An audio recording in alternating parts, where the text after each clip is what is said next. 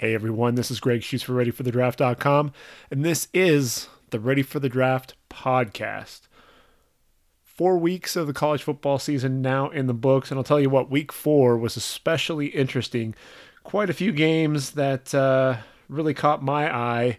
I'll tell you what, I think the first thing that you really have to talk about is that Old Dominion Virginia Tech game. Old Dominion having the Hokies come to Norfolk, Virginia, knock off the number 13 ranked Hokies 49-35. We're going to talk about some of the Monarchs' top prospects. There are 3 guys on that team that I think will be on NFL rosters when we talk about the draft there in 2019, led by obviously Oshane Ximines, the defensive end.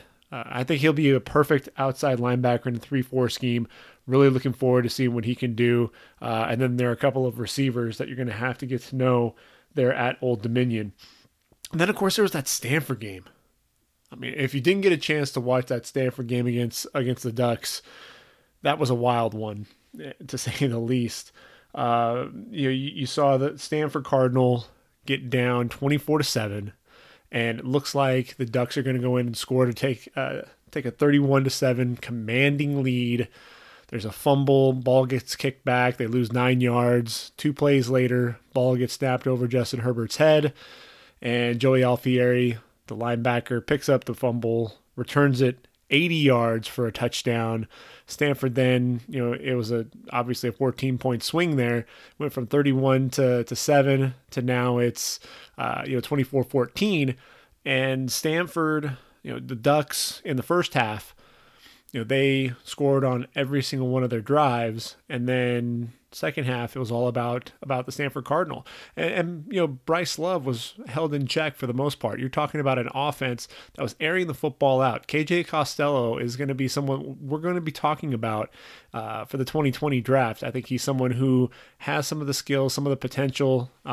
You see some mistakes that he's continuing to make, but he knows what to do with the football, and he's allowing his big playmakers to make plays. J.J. Arcega-Whiteside, I'm telling you what, he's got to be continuing to move up draft boards. It's like a rebounder in basketball out there when you throw the ball up to him in the end zone. But he's not the only one. You got Caden Smith, the tight end. To me, he's the number 1 tight end prospect. I know right now I have Noah Fant sitting there, and really a lot of that is due to the fact that I think Noah Fant can be more of a vertical threat than any of the other tight ends in this draft. But Caden Smith, to me, number 1 overall tight end prospect, and he's been showing it week in and week out in Pac-10, Pac-12 play. And then Colby Parkinson, the game-winning touchdown, crazy play with that tip. He's got defenders around him, able to tip the ball to himself and make that catch in overtime. Stanford coming back to defeat the Ducks. We're going to be talking about that game quite a bit. Justin Herbert, my number 1 quarterback, and we'll talk about exactly why he is sitting there. He completed 78.8% of his passes against a Stanford defense. That's something to really look at. Oklahoma, number 5 ranked Oklahoma Sooners, had the Army come in. They run that triple option, and Oklahoma had a tough time. Army Golden Knights, they wound up with having over 3-1 lead in terms of time of possession, over 45 minutes to just 13 for the Sooners. That's going to make a huge difference. At the end of the day, the Sooners were able to get the job done in overtime, win 28-21. But ball position, that's really, that offense was their best defense against Kyler Murray. They weren't able to really stop him with the speed. They weren't able to match up defensively. But if you keep Kyler Murray off the field, that's really what's going to make all the difference in the world. And then finally, how about Kentucky? They have Mississippi State come into their place, come into Kroger Field, number 14th ranked Bulldogs, Joe Moorhead and company flying high. And there's Kentucky comes in 28-7. We're going to be talking a lot about Benny Snell. If you don't know that name yet, you will, because he's a legitimate pro prospect. To me, he's climbing up the boards. I think I have him at number 4 right now. We can scratch that already. I've got to move Benny Snell up the boards. He's a lot of fun to watch. just a guy who runs with power, runs with speed, the lateral movement, and he runs with attitude. That's one of the things that I really enjoy watching. Some of my favorite running backs are the guys that have that attitude that they bring to the table when they run the football. And Benny Snell, I think, is at the top of the list right now. Texas, has hosted TCU, and maybe Texas is for real. 31-16 winner over the Horned Frogs. And, Texas is a team to watch out for. They play OU on first week of October. And so that's going to be an interesting game. Is Texas for real? That's really what we're going to find out. But, hey, they already knocked off TCU. They've beaten USC. So Texas, are they all the way back? Probably not, but you at least have Tom Herman firing on all cylinders with defensive coordinator Todd Orlando. I think Todd Orlando's doing a great job coaching that defense up. And 31-16 final. We'll talk about that game here in a little bit. Michigan, 56-10 over Nebraska. Poor, Scott Frost, just can't get anything going there in Lincoln. Nebraska 0-3, they're really struggling to find themselves. Purdue against Boston College, we'll talk about that game here in a bit. But Purdue getting the best of the Eagles, 30-13. And Wisconsin, weren't really sure exactly what we were going to see. Were they going to be able to rebound against Iowa? They were able to get it done in Kinnick Stadium. Number 18th ranked Badgers win 28-17. I definitely want to talk about that. Talk about the O-line play. O-line played much better than they did against the Cougars. And really, I think the Cougars, I don't think they were expecting to get hit in the mouth quite like they did. The BYU Cougars under Kalani Sitake this year look like a much different football team. They play with much more they're much more physical. And they have more of an attitude. They're more intense. And that's really what I'm going to be looking forward to that game this week and against Washington. You get the Huskies and the Cougars. Anything can happen. And that's really the matchup, one of the matchups that I'm going to be looking forward to as we get into the weekend here. I was busy again over the course of this past weekend. 17 more games that I was able to get through from beginning to end. Didn't get much sleep, not going to lie. So kind of running on fumes right now. Going to have to recover a little bit, maybe go to bed early on Friday so that I'll be prepared for the college football weekend. But 17 games, so that puts me now at 80 of the 130 FBS programs that I've gotten to watch. And, just plugging away. Taking a look at as many games as possible, trying to find as many different draft prospects that we can talk about here every single week. So the first game that we're going to talk about that I was able to watch was it was a Friday night contest, Central Florida against Florida Atlantic. Central Florida, UCF, 56-36 winners. Mackenzie Milton, again, 300 yards passing again, 3 touchdowns. Gabriel Davis is a receiver to watch for UCF. He's a big receiver, big target, a guy who can get vertical up the seam, can make plays on the outside, but he's also a threat coming over the middle.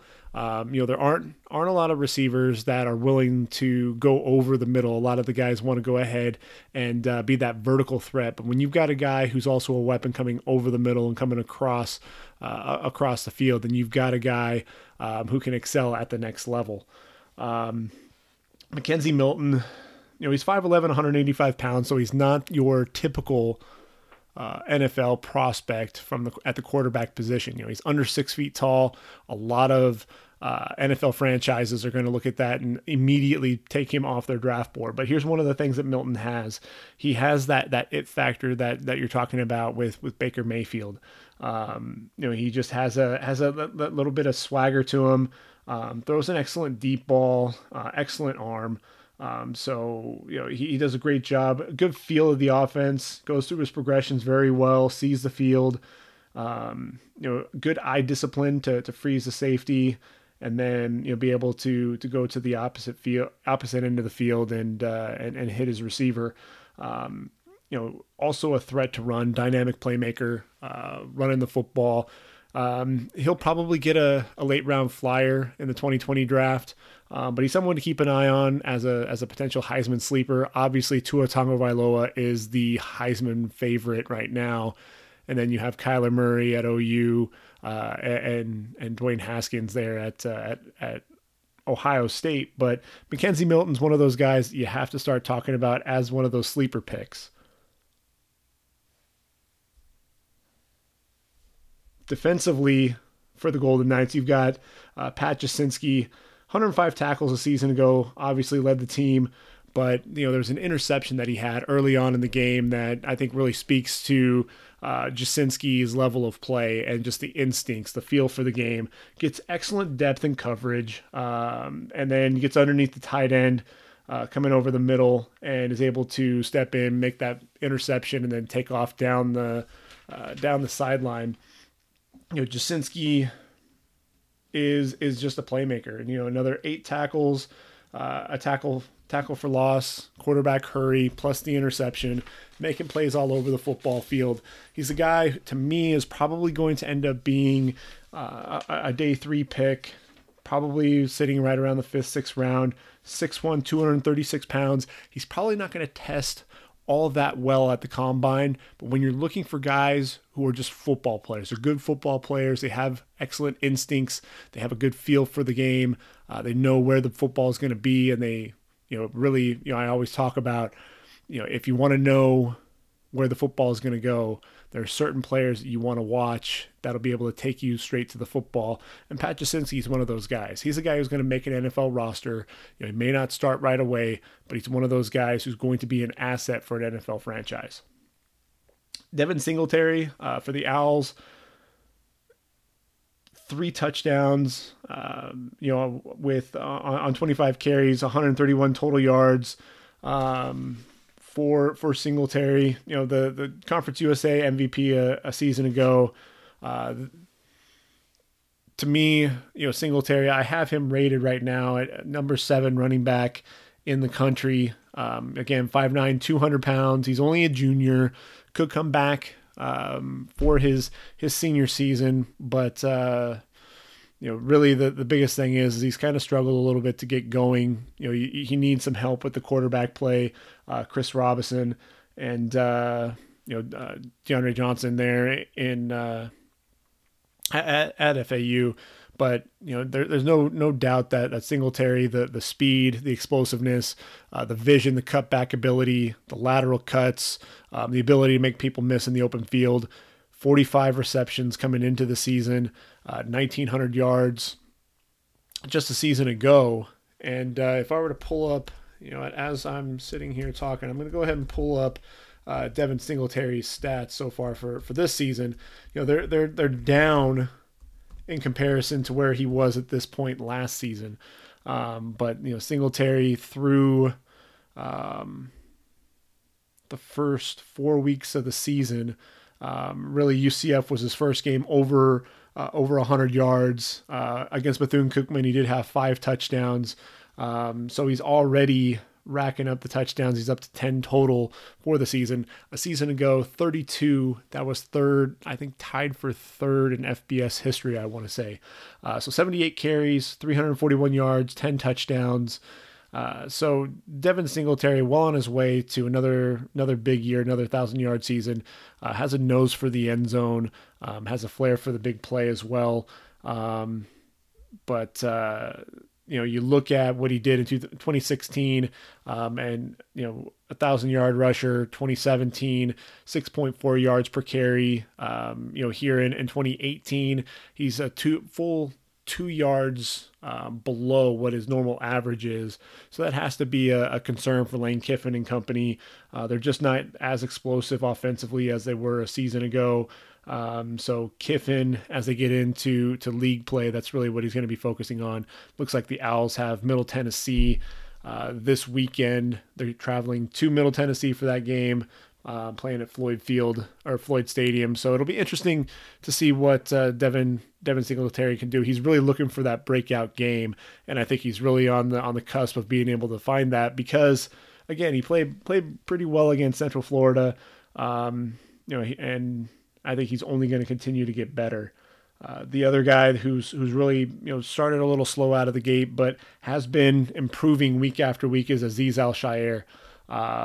He's one of my favorite inside linebackers because, again, he's going to take you to the football. He's an athletic guy. He has excellent range, covers the field sideline to sideline, can drop into coverage, can rush the passer.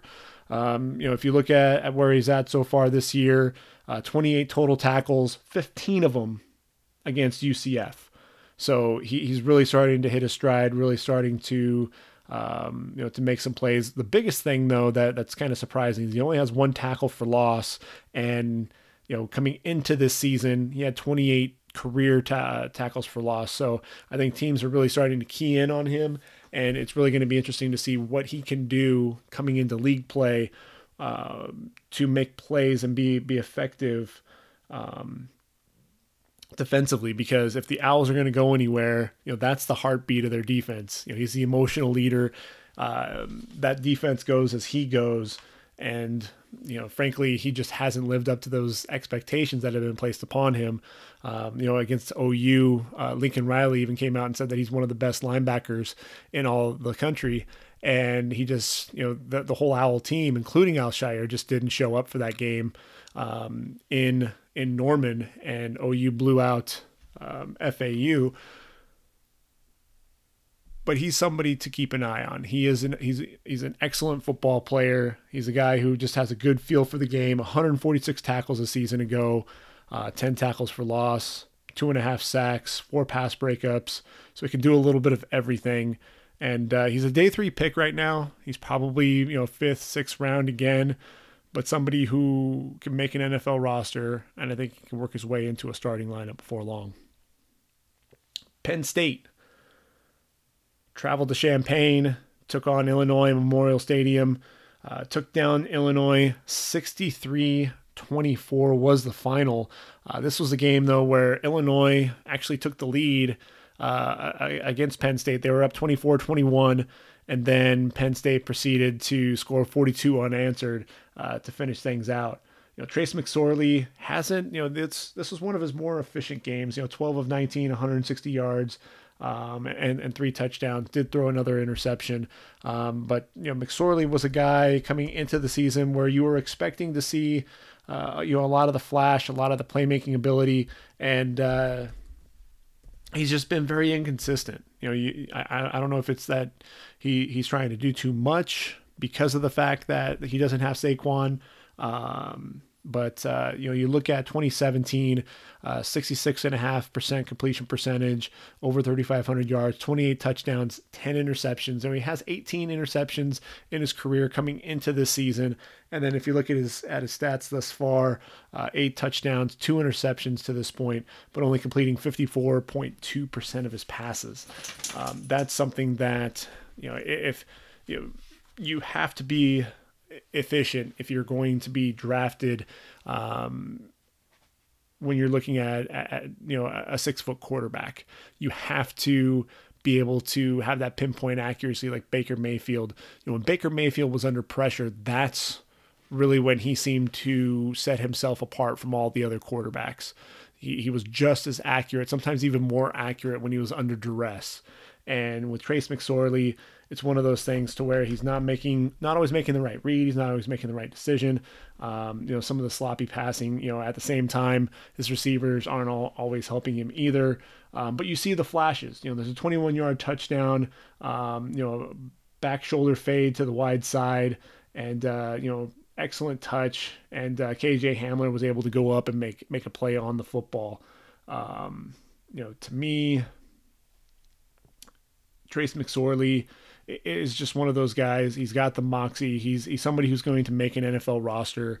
Taylor Heineke, when he came out, nobody was talking about him. He was an undersized quarterback, and there he is as a backup there at the NFL level. Trace McSorley is a known commodity, and he's someone who, things aren't going to get easier for him. He's going to go into Big Ten play, and he, against the big boys. He's playing Ohio State this weekend, and we'll be talking about that. We'll be previewing that game a little bit. But McSorley. He won't have to worry about Nick Bosa, but he is going to have Draymond coming after him, and that's going to be interesting. Can Draymond Jones and company affect him? The Ohio State front got a lot younger. They're more inexperienced up front. So is Trace McSorley going to be able to take advantage of that? That's going to be a huge question mark. I got to watch Juwan Johnson. He has struggled with some drops, and that was really one of the things that I think they wanted to get him going early. 4 receptions, 51 yards, and a touchdown. Here's the thing with Juwan Johnson. He's 6'4", 225 pounds. He's only a junior. I hope he comes back for his senior season. He just needs to polish his game a little bit. I think the fact that he has a case of the drops, it's gonna scare off some NFL franchises. But he uses his body very well. Ran a slant, to the hash, cut up the field, got outside the linebacker, and was able to go ahead and shield the defender from the football on a 16-yard touchdown. Just an excellent route, and was able to go ahead and climb the ladder to make the touchdown. To me, he's clearly a cut above when you're talking about Penn State's wide receiving core. But, he's someone I also think that, his confidence was a little shook with some of the drops, and they really need to get him involved more in the offense going forward. On the offensive line, Connor McGovern, 6'5", 323 pounds, center and guard. So some of that versatility. He's one of those juniors that I could see coming out, one of those interior linemen, along with Nate Herbig. There are a few guys there on that interior who have a chance to enter the draft and be drafted in the first 3 rounds of the draft. Very, very strong at the point of attack. There was a linebacker that shot one of the gaps, and he was able to just take him right up the field and allow the running back to shoot the hole. He does a good job climbing to the second level, and then just shows the leg drive to generate some movement. Plays very well with leverage, and there was a run play by Miles Sanders where he was able to wash down the defensive tackle and basically just cleared a huge hole for Sanders to run through. Does it not very athletic, pulling, getting out in front of the running back, able to locate the defender out there on the edge. Took a defensive end and just kind of shoved him down and allowed Miles Sanders to get to the edge. So to me, Connor McGovern is one of those guys that I could see being a second, third round pick if he decides to come out. Then there's Miles Sanders. Miles Sanders, only a junior, 5'11", 215 pounds. Is he going to enter the draft? Not likely, although, if he continues to run the ball the way that he has been, anything is possible. You look at it, 22 carries, 200 yards, 3 touchdowns there against Illinois. And, coming into this season, just 56 carries for 380 yards and 4 touchdowns as the backup for Saquon Barkley, and he's already eclipsed that, the yard total for this season, actually the carry total as well. So he's already eclipsed everything that he's done.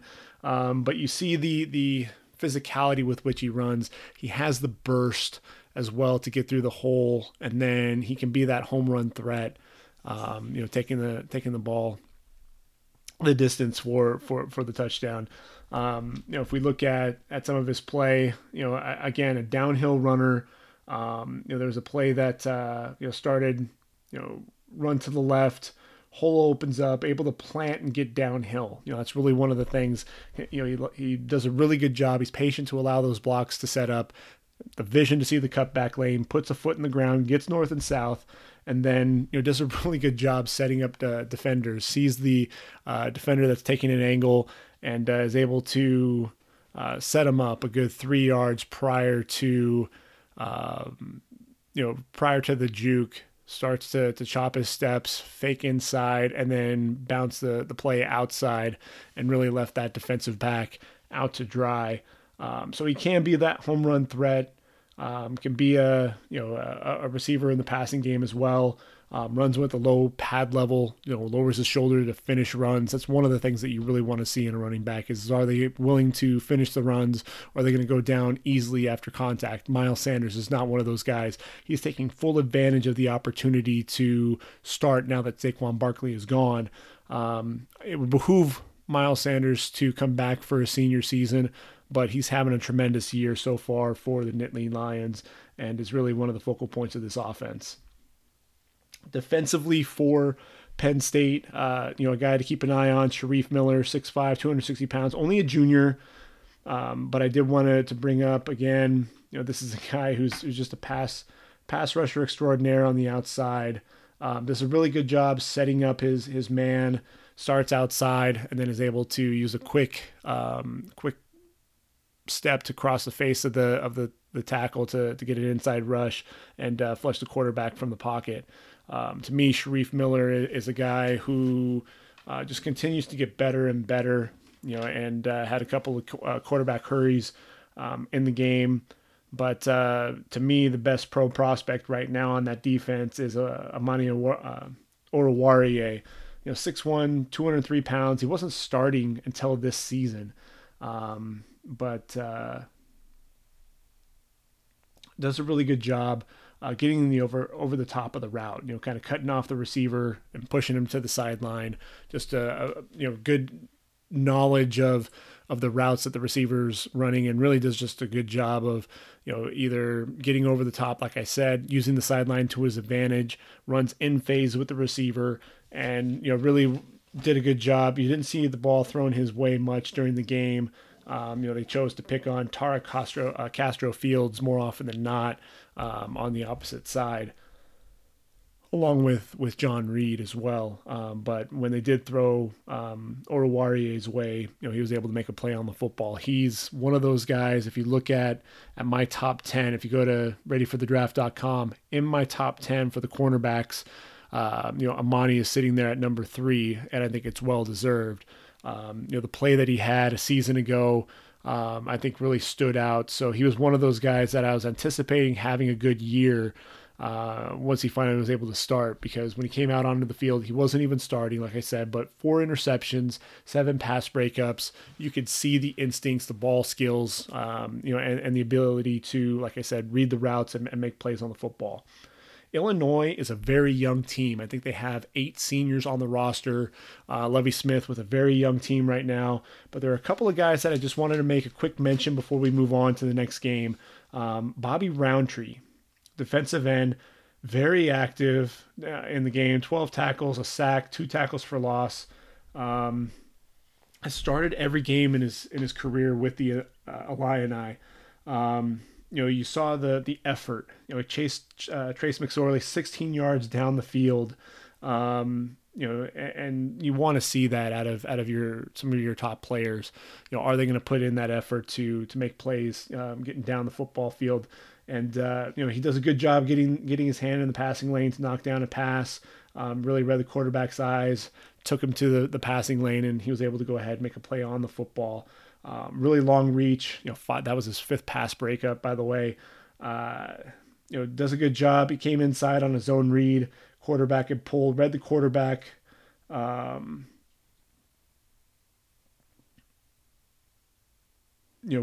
that, when he was able to go ahead and pull it, and was able to get outside, chase down the quarterback, wrap him up for a tackle for loss.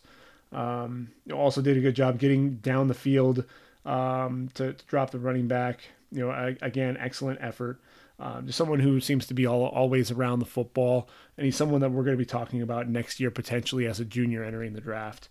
And then Reggie Corbin, 5'10", 200-pound junior. I think the thing that really stood out for me was the fact that he made so many lateral cuts without losing speed, just cutting up the field, very sudden. And that's one of the things that I would say, especially when he was running between the tackles, just that sudden movement. I don't think anyone was really anticipating that elusiveness. 11 carries, 67 yards and a touchdown, a couple of receptions for 13 yards. Reggie Corbin is someone who I think could be a sleeper to make an NFL roster when it's said and done. Which then takes us to USC and Washington State. I'm a Trojan, USC alum, and what's interesting is USC had one of the first games of the week last week, and we're going to have one of the last games of the week this week. USC taking on Arizona, and it'll be 9:30 Eastern. 9:30 Central, so 7:30 Pacific.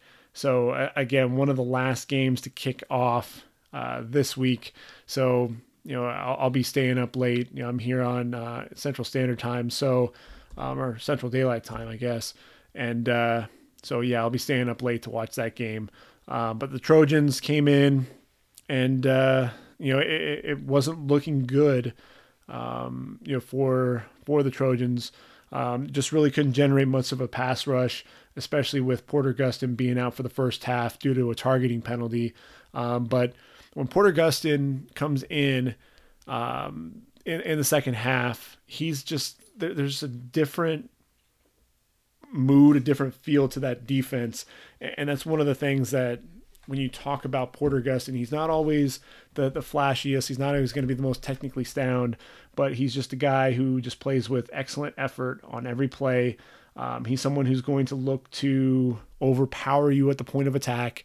He's going to use his hands very well. That's one of the things that you can say about USC pass rushers is they use their hands very well to slap the offensive tackle's hands off.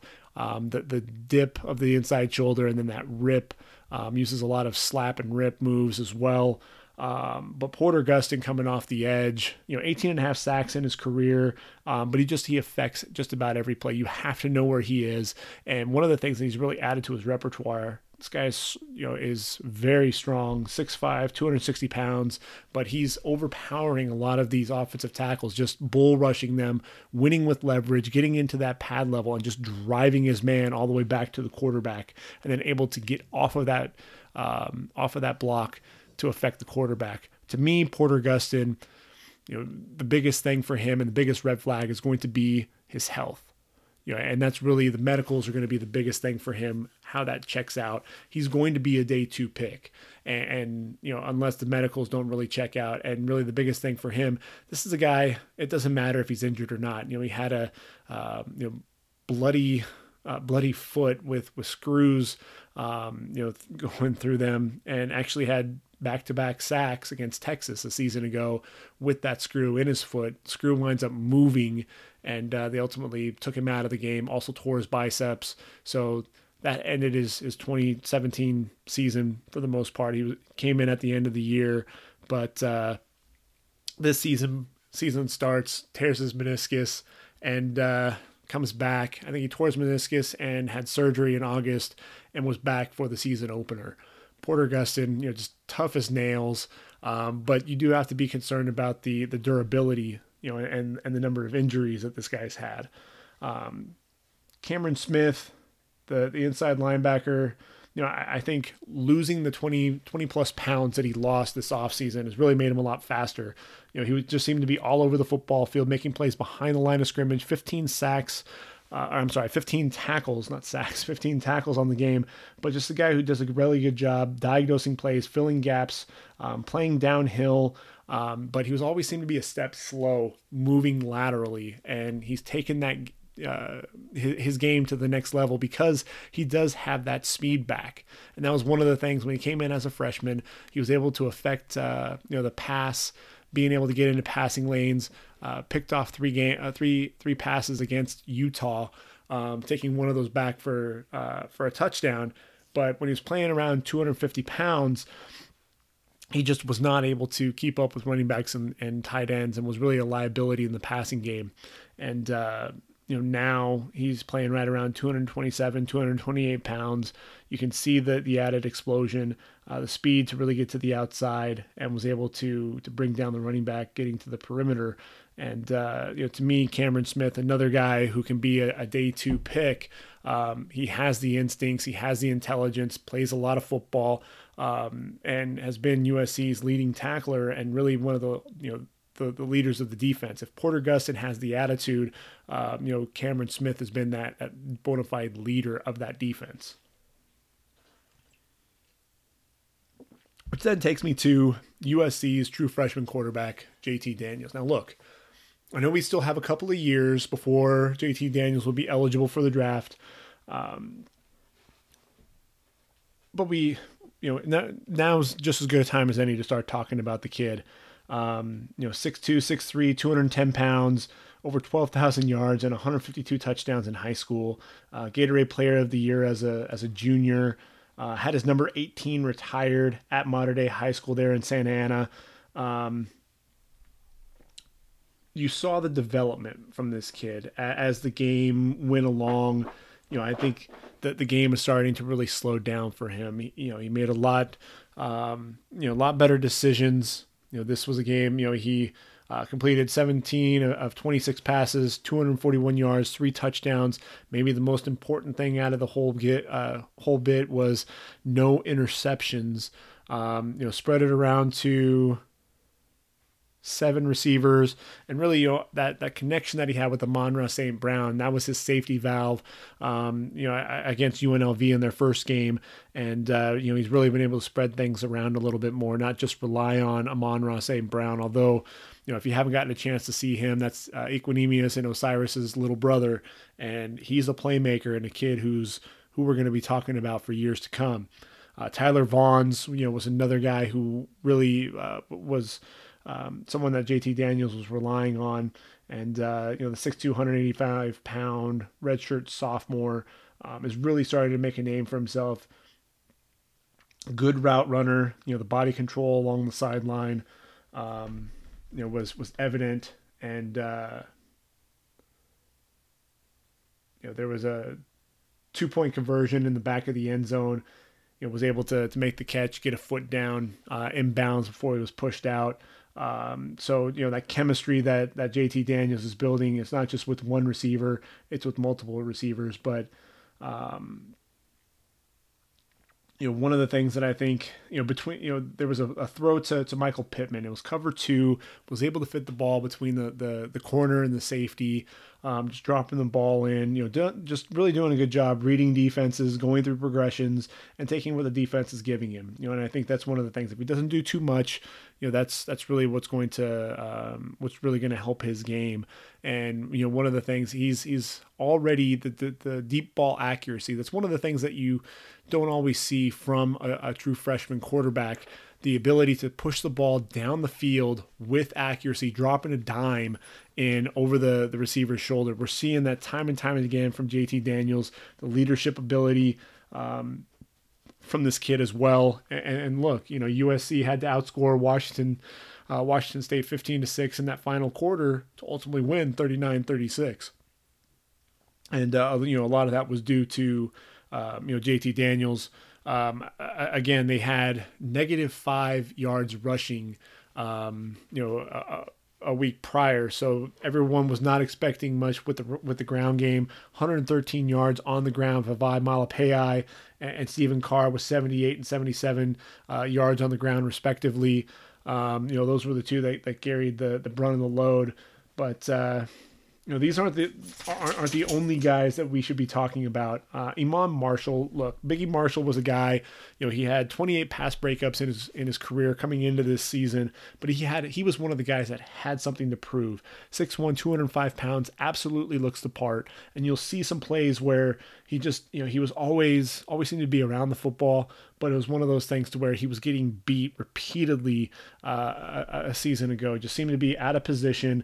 And that's one of the things that I will say about him this year is, he's not seeing a ton of passes thrown his way. I think teams are looking to key in on Ajane Harris and the freshman Greg Johnson more than they really want to throw in Iman Marshall's direction. But one of the things that I will say is, he's coming down in run support very well. He's a sure tackler in the open field, very physical tackler as well. There was a screen that was out on the perimeter, beat the block of the receiver, got a tackle for loss, and read another screenplay, wrapped up the receiver on the outside,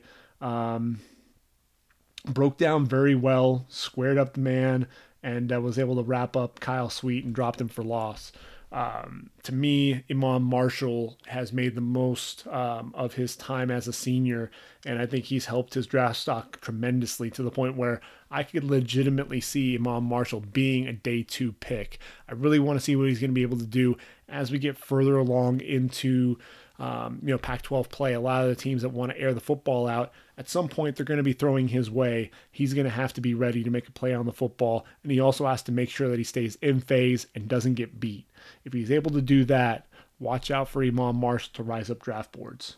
One guy who I think is moving in the opposite direction, though, is Marvell Tell. Everyone was talking about him being a bona fide top 5 safety, and I was wondering where everyone was getting that from. And it's one of those things that he was covering a receiver up the seam, didn't get his head around, and could have made a play on the football, but ultimately got called for. Really should have been called for defensive pass interference. Really could have gotten his head around, made a play on the football, and didn't. It's one of those things to where he seems to be a step slow. He's not always coming down, making plays. He doesn't want to break down as much. He's lunging and trying. He may be trying too hard to be the leader of that secondary, but he's coming down and wildly lunging for tackles and not really making a play on the football. So Marvell Tell, to me, I think is a guy who's seeing his draft stock drop just a little bit, as is Ajene Harris. People were talking about Ajene Harris as their most consistent defensive back, and he seemed to get lost in coverage. There was a corner route, got beaten badly. Also dropped an interception. He's just one of those guys. He's 5'10", 185 pounds. He's a nickel guy, and he made a great play. Let's see, it was it the UCLA or Notre Dame game?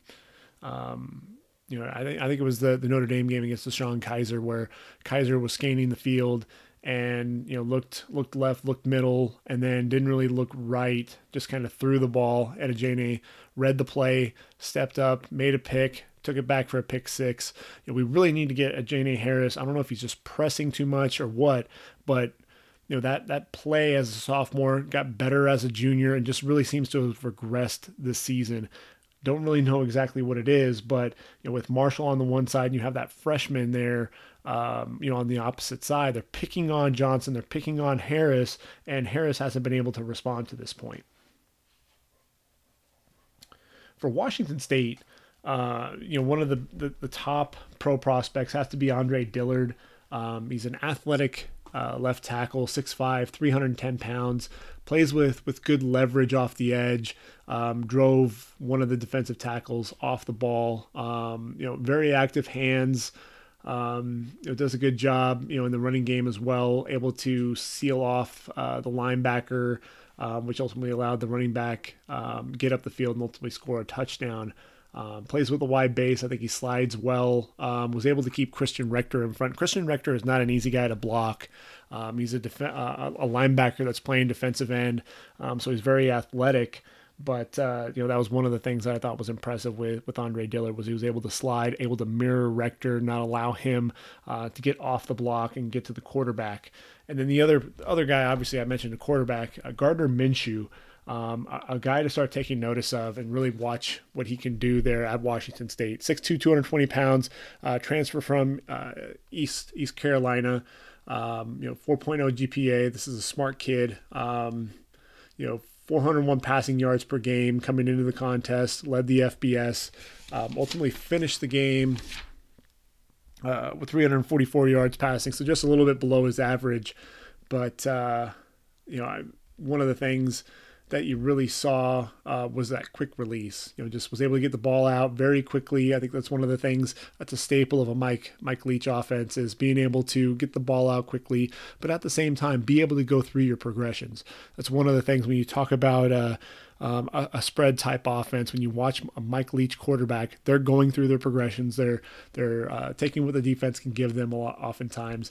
And one of the things that I thought too was just his ability to to avoid defenders and really, extend the play with his feet, being able to manipulate the pocket, keep his eyes down the football field, and then fire a strike.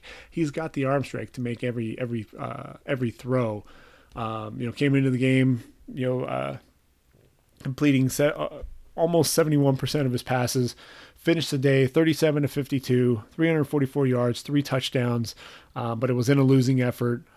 Cougars going down to the Trojans.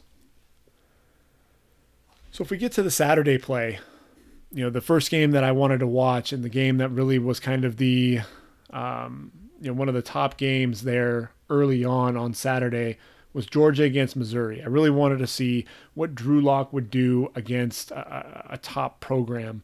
And, he got the opportunity against Georgia, and the Bulldogs, they were in his face all game long. Drew Lock finished 23 of 48, 221 yards, no touchdowns, broke that streak of 13 games with a touchdown pass, had 1 interception. Here's the thing, with Drew Lock, he started off the season, with completing, over 65% of his passes. But, the biggest thing for Drew coming into the season was that completion percentage. Even though he's made strides each of his year improving that completion percentage. A season ago, 57.8%. And, this season he's sitting there at 62.7. But here's the concern that I have. You look at Georgia and he's playing some of these top-notch defenses.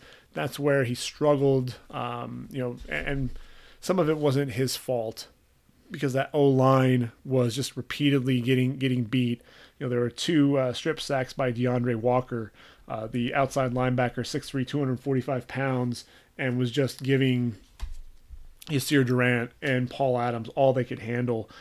Just the speed off the edge, runs the arc very well, and was able to get a hand in and knock the ball from Drew Lock on 2 different occasions. Also was very disruptive against the run. I think DeAndre Walker really starting to establish himself as one of the better pass rushers coming off the edge, and I could see Walker being an early day 2 pick. But let's get back to Drew Lock. That's really the guy that I wanted to talk about, with this matchup, and. You saw the athleticism, the ability to roll away from 3 defenders and still able to get the ball to the receiver on the outside. Didn't take a sack, was able to get that ball out and able to complete that pass. There was a double move and, the ball was thrown, to allow the receiver to go up and get the football. It was one of those things, even when he was retreating, if he squared his shoulders and was able to get the zip on the football, usually it was a lot more accurate. And one of the things that I will say is he showed the touch on the back shoulder fade and just the fade up the sideline. And that was one of the things that you didn't really see from Drew Lock on a consistent basis was that touch. You saw the fastball, you saw his ability to air the ball out, but were there going to be touch passes, and he's really been able to develop that, under Derek Dooley. I think running that offense, it's not a complete, no huddle where it's all about speed. It's one of those things to where I think this offense really is beneficial for his skill set, and we've seen that so far with his improvement with his completion percentage. It was clear that Drew Lock was looking for someone to be the guy, with Emmanuel Hall being out. 6'3", 195 pounds, was battling a groin injury, and Emmanuel Hall is his vertical threat. He was in the game, but he was matched up with DeAndre Baker, and when Emmanuel Hall is not at 100%, DeAndre Baker pretty much neutralized him and took him out of the game for much of the contest. So, Drew Lock was looking for his tight end, and it was, Albert Uwebunam. And, Albert really made a name for himself. He's one of those guys. He's going to be, talked about in those first 2 rounds as one of the top, 3 or 4 tight ends, along with Noah Fant of Iowa and Caden Smith of Stanford that we talked about, Caleb Wilson of UCLA. Those are your top 4 tight ends. And, I think Albert, his play in this game really helped him. But it was one of those things that you really saw, Drew Lock being able to, rifle the pass into tight windows. Really did a good job getting the ball to Albert, allowing him to make plays after the catch. I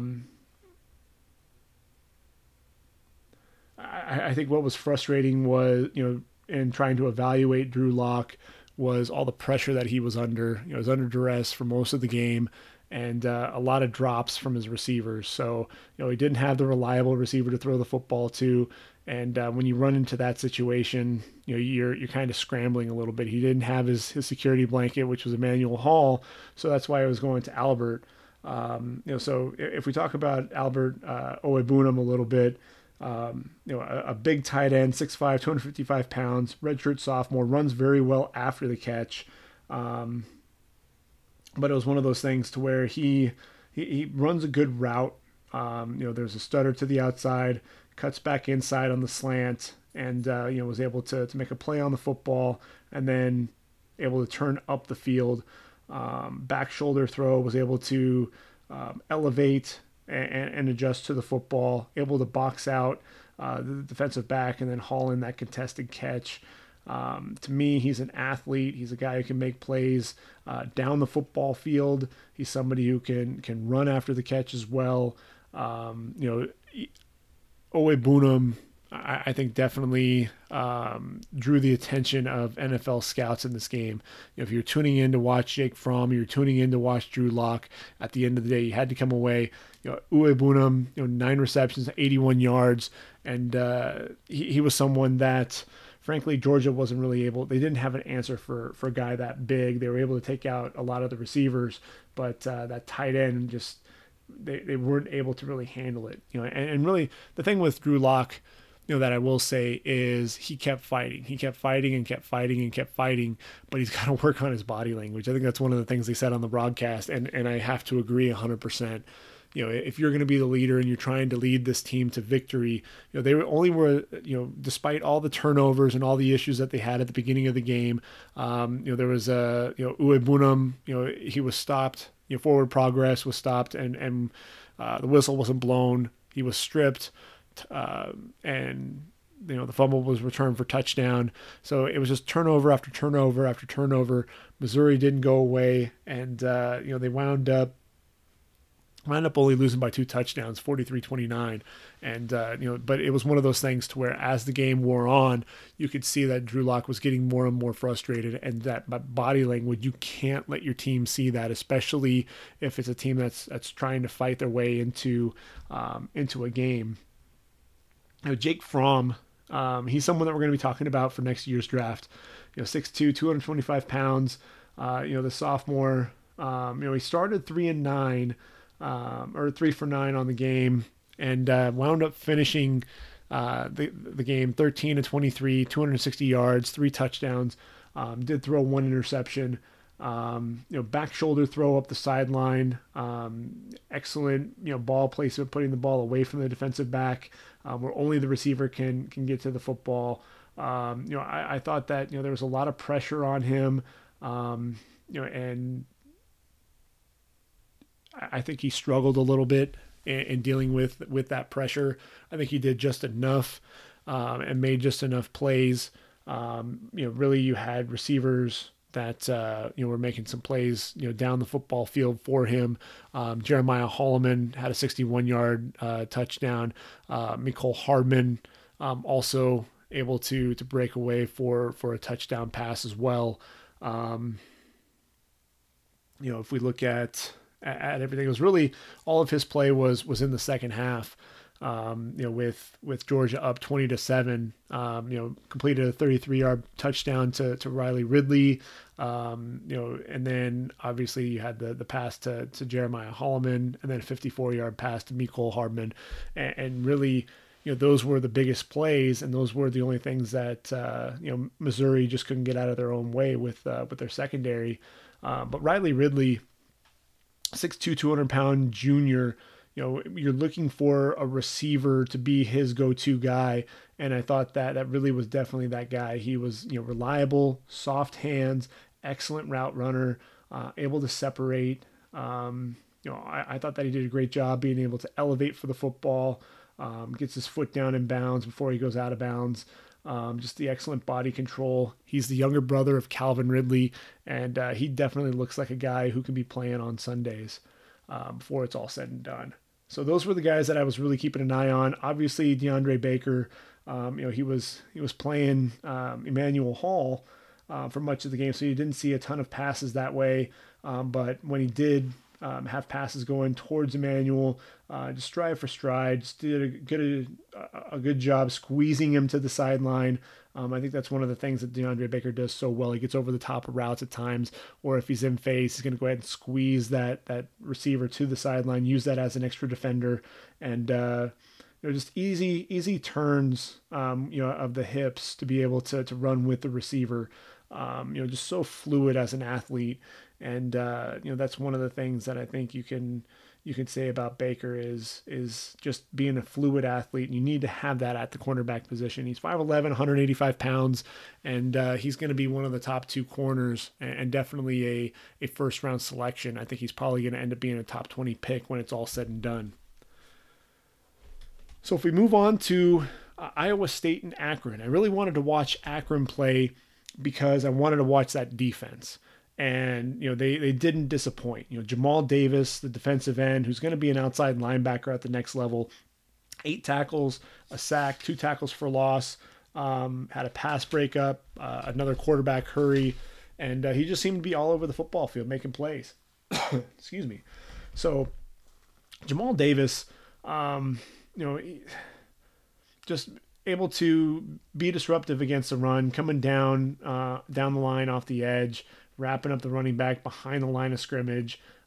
Just seemed to be very active against the run, knifing off the edge, beating the pulling guard to drop the running back for loss. Showed speed off the edge, getting under the right tackle's pad level to turn the corner, get to the quarterback, and affect the passer as he's trying to throw the ball. He's 6'4", 240 pounds.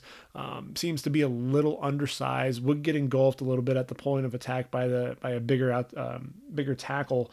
But Jamal Davis is a guy who I think can definitely be playing on Sundays. May end up being a day 3 pick, but somebody who I think is going to make an NFL roster, and someone who, like I said, he can be a 3-down guy because he can get after the quarterback, rushing the passer, but he can also be very effective against the run. Ulysses Gilbert. This to me, he's 6'1", 230 pounds, and over 140 tackles a season ago, but just had speed to get to the perimeter. He was playing a lot, almost as a nickel back, because he seemed to be out on the perimeter quite a bit, and just showed speed to track down the football. Just had a nose for the ball, reading plays. There was a screen play. He was able to flow over the top, beat a block by one of the receivers, and drop the receiver for no gain. To me, he's an instinctive playmaker at the linebacker position, and another guy. He's going to be a day 3 pick. He may not be drafted until the 6th round, possibly even the 7th round, but he's just one of those guys who I think is going to stick with an NFL team. He'll probably be a guy who's going to make plays on special teams, and then before long, he'll be someone, because of his athleticism, because of his speed, because of his instincts, he's going to get a chance to play for the defense, and once he does, he's not coming off the football field. So those were the 2 guys that I really wanted to watch. Those 2, and then Kyron Brown, the 6'1", 195-pound corner. He didn't see a ton of passes thrown his way, and then when he did, it was just kind of inconsistent play. I was a little disappointed in what I saw there, but I thought that Ulysses Gilbert, and then especially Jamal Davis, really helped their play, or helped their draft stock. Excuse me. Hakeem Butler, the 6'6", 225-pound junior that OU was not able to stop. He was a physical blocker out on the perimeter for David Montgomery. But you could see the catch radius as a receiver as well. The ball just thrown behind him. He's able to extend for the ball that's thrown behind, able to haul it in. They talked about his hands on the broadcast, and I think that's one of the things. Man, I think that's one of the things that really stands out, was just the size of his hands. They said he could palm a helmet, and when you're able to do that, then obviously that football is going to look very small in your hands, and being able to pluck that ball out of the air. He does it effortlessly, very strong runner after the catch as well. Very strong, difficult to bring down. The Sooners absolutely found that out. 6 receptions, 88 yards, and a touchdown on the game. But David Montgomery was the guy that I think everybody was tuning in to watch. And, here's the thing, this guy runs with some power, but you're surprised at just how elusive he can be. The cuts, the cutback lanes, the ability to see the hole, put his foot in the ground, and then cut back to the left, and then setting up the defender, makes another cut to bounce the ball to the outside, get to the second level, and run away from some defenders. And then once he gets out there, that he makes yet another cut to get back inside to get another 6 yards. Always seems to be falling forward as well. So in addition to all those lateral cuts and being able to put that foot and cut on a dime and not really lose speed, he's able to lower that shoulder and really run with some power and finish off runs. And he can definitely move the pile as well. You look at Montgomery, and one of the things that stands out is just these huge thighs. So, he's one of those guys who has that leg drive, that power in his running style. 5'11", 216 pounds. 23 carries, 107 yards, and a touchdown. Also caught a pass for 4 yards. To me, Montgomery, one of the top running backs in this year's draft class, and he didn't disappoint. Michigan against Nebraska. They're at the Big House, 56-10.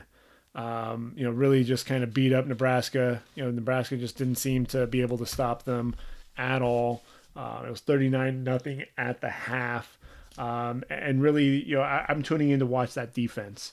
And Chase Winovich, you talk about him, the wild man with the hair, 6'3", 255 pounds, just very active, just always seems to be working to the quarterback, excellent burst off the football, does a good job coming off the edge, bends very well, but, he also had a play where he started outside, then shot inside, slapped the hands of the tackle, able to get to the quarterback, chase him down for a sack. The hand usage there from Chase Winovich, that's one of the things that allows him to get into the backfield so quickly, coming off the edge. There was a sprint out to the left for Rashawn Gary, and the left tackle just happened to look inside. And you can't do that when you're talking about Rashawn Gary, the athleticism of this guy, 6'5", 283 pounds, the junior, and he just happened to look inside. When his head turns back, Rashawn Gary was already by him, able to use that explosiveness to get to the quarterback, get a sack. Rashawn Gary, he's still somebody who I'm waiting for him to take over the game, play in and play out. If you're talking about wanting to game plan for defenders, and you want to talk about taking guys in the top 5, Rashawn Gary, to me, he's a top 10 pick because of his athleticism, and that's one of the things that you'll see with a lot of the picks. But to me, you're talking about potential still. I haven't seen enough from Rashawn Gary to say absolutely this is the guy who is going to be able to take over games.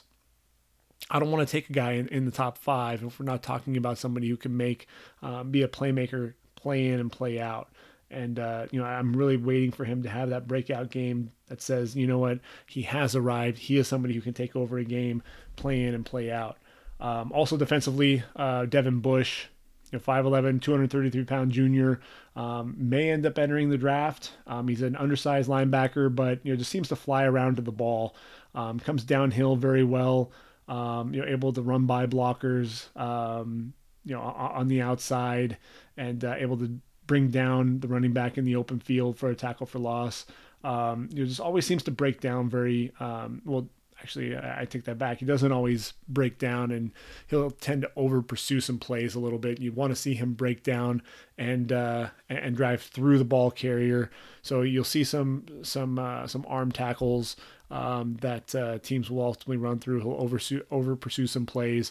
But a season ago, 95 tackles, 10 for loss, 5.5 sacks, 7 pass breakups, and an interception. Makes plays all over the football field, and this game really was no exception. Finished with 9 tackles, a sack, making plays behind the line of scrimmage as well. I don't think I think he's continuing to show that he can be a player on the interior of the defense there at the linebacker position. Running backs, look, at Michigan, we know the history of the running back position there at Michigan, and Karan Higdon, 5'10", 200-pound senior running back, really took advantage of kind of a porous defense there for Michigan. I thought that he showed some good power and ability to run away from the defense a little bit. 12 carries, 136 yards, and a touchdown. Quick burst to shoot through the hole. And I think that's really, time in and time out. Even when you have those holes, even if it's a big hole, if you don't have the burst to get there, then you're not going to be able to ultimately bust off a big play. And that was really the biggest thing, was that offensive line was getting big holes for him, and he was able to really take advantage of it. I thought John Runyon, he was very quick with this kick slide, and was able to beat defenders to the edge rather easily. Very active with his hands, a mean streak, much like his dad. 6'5", 310 pounds. He's a senior. He's someone who I think is going to get a look on day 3. Just that athleticism. I think it runs in the family, and he's someone who is going to make an NFL roster. There's no mistaking that. And then, the guy that was playing right next to him at left guard, Ben Bredesen, 6'5", 320-pound junior. Another guy, very athletic, able to get to the second level. He's always under control. That's one of the things that I thought was, you see a lot of guys that'll get out to the second level. They're very athletic, but then they can't break down. They can't actually get to the linebacker and make a play. So they're just more or less getting in the way more than anything else. Bredesen able to get there under control and drive through his man. One of the things that I saw was just the leverage and hand placement, controlling the defensive tackle, and basically able to move him wherever he wanted.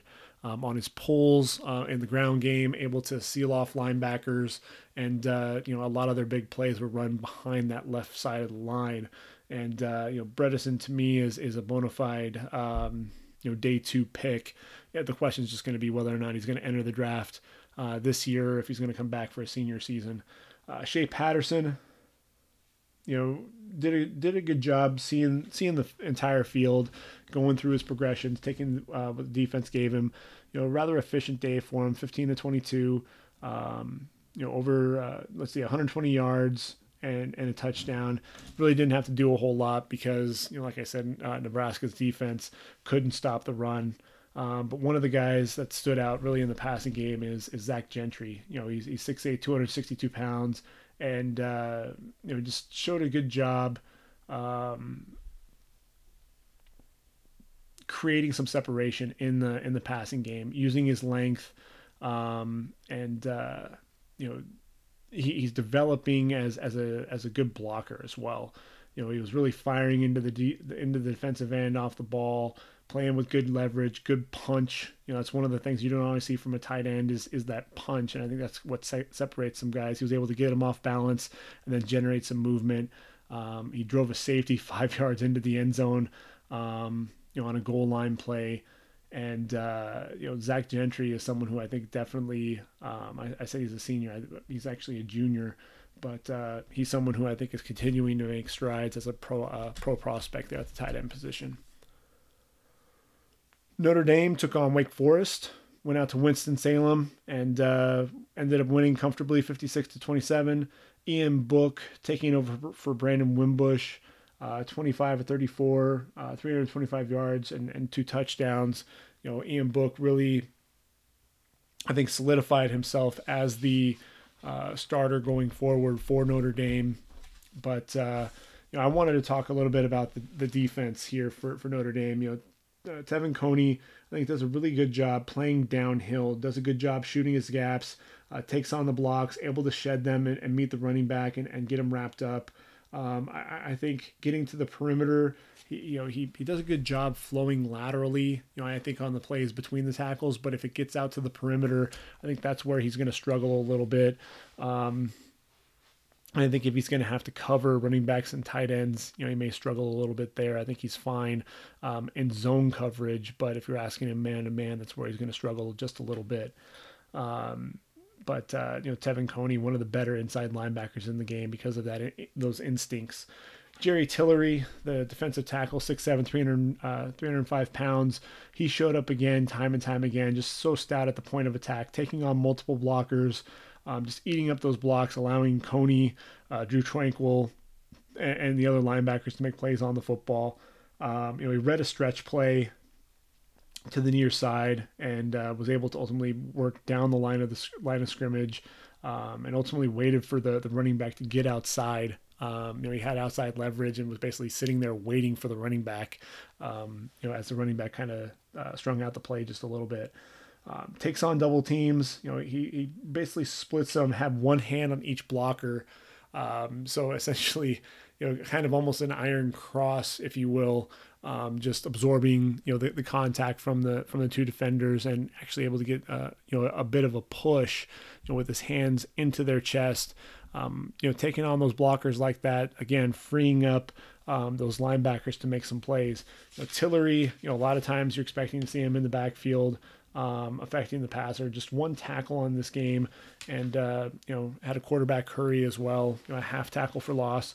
But Tillery's game here was more so because he was double teamed so much, was absorbing multiple blockers and being able to allow the linebackers to make the plays, and the linebackers did that.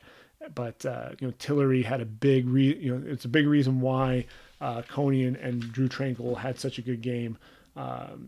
Tranquill, 8 tackles, a sack, 2 tackles for loss. He was very active, just seemed to be all over the field.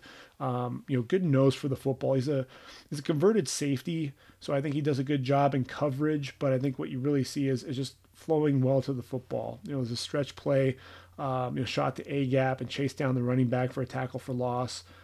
This was his 33rd career start. He's a veteran, and he's somebody who, from an athletic standpoint, he's 6'2", 235 pounds. He's someone who I think deserves a look at the next level. He'll probably, again, be a day 3 pick, probably be someone who's going to get drafted in the 5th or 6th round. I honestly think that because of his football play, his football IQ, he should be probably in that 3rd to 4th round range. And I hope a team does take advantage of that. He's someone who I think could excel and be a special teams ace as well, but someone who I think can be a linebacker at the next level. And because of his ability, as a former safety, to play in coverage, I think that's really where he's going to be able to set himself apart as a pro prospect. Julian Okwara, Romeo's brother. Romeo's playing in the league now. He's 6'5", 241 pounds. Junior. Stand-up defensive end, and just seemed to be playing all over the place. He was playing over the top of the tackle on plays, and was able to really do a good job, getting off blocks, using his hands very well. He bends very well coming off the edge, very athletic. And, he's been disruptive the last couple of weeks. He actually got the start, 5 tackles, a sack, 3.5 tackles for loss, in all. There's a stretch play, he was able to get outside leverage and ultimately, working, essentially inside out, being able to spin back outside to the running back and drop him for a tackle for loss. Thought that was a really nice play there. Rushed the quarterback to the inside, quarterback rolled out to the left, and he was able to get back outside, chase the quarterback down, and wrapped him up, threw him down for the sack. Okwara, to me, is somebody to be on the lookout for in 2020's draft. Let's see. Julian Love, 5'11", 193 pounds. The junior cornerback, known for over 20 pass breakups in 2017, that really put himself on the radar. for the draft this year. I think he does a really good job breaking quickly on the football. You never really saw any yards after the catch. Wrapping up the receiver, does a good job. Making plays, and when he arrives, he's looking to make a play on the ball. We saw more balls thrown in the direction of Troy Pride, and whoever else was lining opposite him. Troy Pride ultimately made a play on the football, got an interception on the day, but yeah, I think he's ultimately, Julian Love is one of the better cornerbacks in the country, and if he comes out, he'll probably be a second round pick if he decides to come out. I thought Alize Mack helped himself this week. 6'5", 247 pounds. Showed the ability to run after the catch. Showed off his athleticism. Also showed the ability to block on the edge, sealing off a defensive end, allowing the running back to bounce out to the outside. He was in the slot, lining up there. Didn't run a very sharp route, but was still, because of his athleticism, able to make plays. He's going to have to work on his route running a little bit, but I thought all in all, he showed to be one of the more effective targets in the passing game. 6 receptions, 61 yards. Alize Mack, I think, is going to move up some draft boards as well. Looking at Wake Forest, Essang Bassey, the junior corner, 5'10", 185 pounds, the ball skills. I think that's the thing that you talk about with Bassey. 7 tackles with the pass breakup on the day. And really Amari Henderson was the one that was picked on opposite him. And I think the reason why is because of the ball skills that Bassey has. That's one of the things that kind of jumps off. Double-digit, pass breakups a season ago. He does a good job reading the quarterback's eyes, making quick breaks on the football. Able to run in phase with the receiver as well. Gets his hand in to make plays on the football. I think he does he's a lot more physical. He's only 5'10" and 185 pounds, but he's a lot more physical than you would expect. There's a throw to the wide side to Chase Claypool, the receiver, came downhill, broke very quickly on the ball, delivered a big hit to the receiver. It comes up and runs support as well. Does a good job wrapping up the running back in the flat. To me, Essang Bassey, he's probably not going to come out this year, but somebody who, and I hope he doesn't, because I think he could be one of the better cornerbacks for that 2020 class. Zeke Rodney and Willie Yarbury, they kind of take turns in terms of who has the breakout game. This time it was Willie Yarbury, 6'2", 285 pounds. Fires off low off the ball, drove into Alex Bars, the left guard, who himself is a pro prospect, and drove him back into the running back. Ultimately went down, got that tackle for loss. Really, he got under Bars' pad level, drove him back into the backfield. And, if the running back can't get going, if he has no space because you're basically taking his blocker and driving him back into him, making contact with the running back, then you're doing your job as a defensive tackle. Now, Zeke Rodney, 6'1", 305 pounds, playing over the nose quite a bit. He did a good job, really extending his arms into Sam Mustipher, driving him back to collapse the pocket. But his job against Notre Dame mostly was taking on blockers. But Willie Yarbury, I thought did a really good job, was really effective against Alex Bars. I think Bars lost leverage on quite a few plays to Yarbury, driven back off the ball. So that's something that you're going to have to watch from Bars. He's 6'6", 315 pounds. Didn't really look like he had the speed at tackle to handle the speed rush. And being 6'6", he's a taller guy on the inside. And he's proven already that he loses leverage. So that's something that, if he's going to be a guy that you're going to be taking in the first few rounds of the draft, he's going to have to show that he can keep that butt down, keep that pad level down, because if he pops up out of his stance too much, that's really what's, an offensive lineman getting driven back into the backfield is not one that's going to be very effective at the next level. Clemson, Georgia Tech.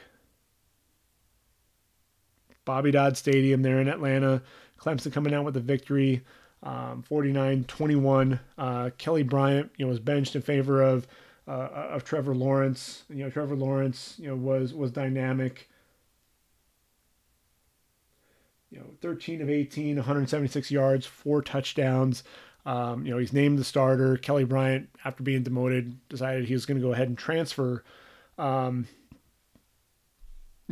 Trevor Lawrence, being able to air the football out, I think he'll spread the ball around to all of his receivers. But the guy who was really making the plays was Hunter Renfrow.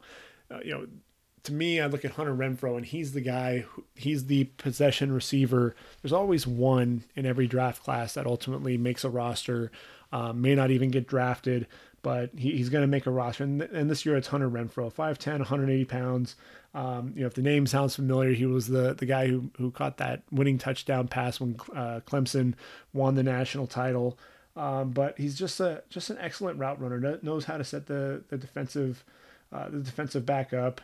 Runs a route to the inside, then breaks to the outside. But that stem at the top of his route to basically step inside before breaking outside, on that corner route, creates a ton of separation. He's very tough. Took a huge hit and still held on to the football. And then he showed off his athleticism, his vertical leap.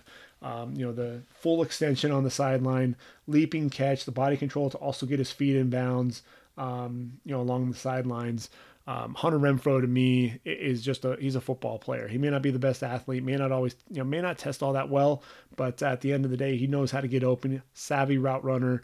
To me, he's going to be that guy that you're going to need a go-to receiver in the slot, and he's proven time and time again to be, whether the quarterback is Deshaun Watson or Kelly Bryant or Trevor Lawrence. He's the guy that they go to. He's their security blanket, and I don't think anything's going to be different at the next level. If I'm Deshaun Watson and I'm sitting there in Houston and I'm looking for another receiver, a guy that I can get the ball to with, and be, a reliable target there in the slot, because you won't always be able to get every pass to DeAndre Hopkins. Guess what? I can get the ball to Hunter Renfrow, and he can attack the middle of the field. Defensively, when you're battling the triple option there, Cleveland Farrell, not much of a factor. He showed off his speed and length, able to get outside, and able to track down the football. But, really the guy that I think stepped up his game was Christian Wilkins, the 6'4", 300-pound senior, the kindergarten teacher. Just showed a really good job shooting past the left guard off the snap, good burst off the ball, a quick rip move, able to get in and disrupt the quarterback, able to strip the football. That strip sack showed he was very disruptive. Also showed off some athleticism, avoided 2 cut blocks on the perimeter, able to come down the line, drop the quarterback for no gain. Took on multiple blockers, plugged up the A gap very well. There was even a play where he was driven back on a double team, but he kept his feet moving, was able to get off the block, came back around, got downhill, and able to make a play on the football. To me, Christian Wilkins is looking more and more like a first-round pick, and somebody who you have to consider in the top 25. Dexter Lawrence, the big 6'4", 340-pound nose tackle, was just burying the center off the snap. It was really fun to watch, what he was doing to that center, just driving him back into the backfield, disrupting the run, taking on multiple blockers again. Gets very low off the ball, very stout, takes on the blocker, able to disengage, and then drop the running back in the hole. Dexter Lawrence is one of those guys who's just very active as a defensive tackle. He's not just somebody who's going to absorb blockers. 62 tackles in 2016. He was slowed by injury in 2017, only 33 tackles, but somebody who can rush the passer a little bit at the defensive tackle position.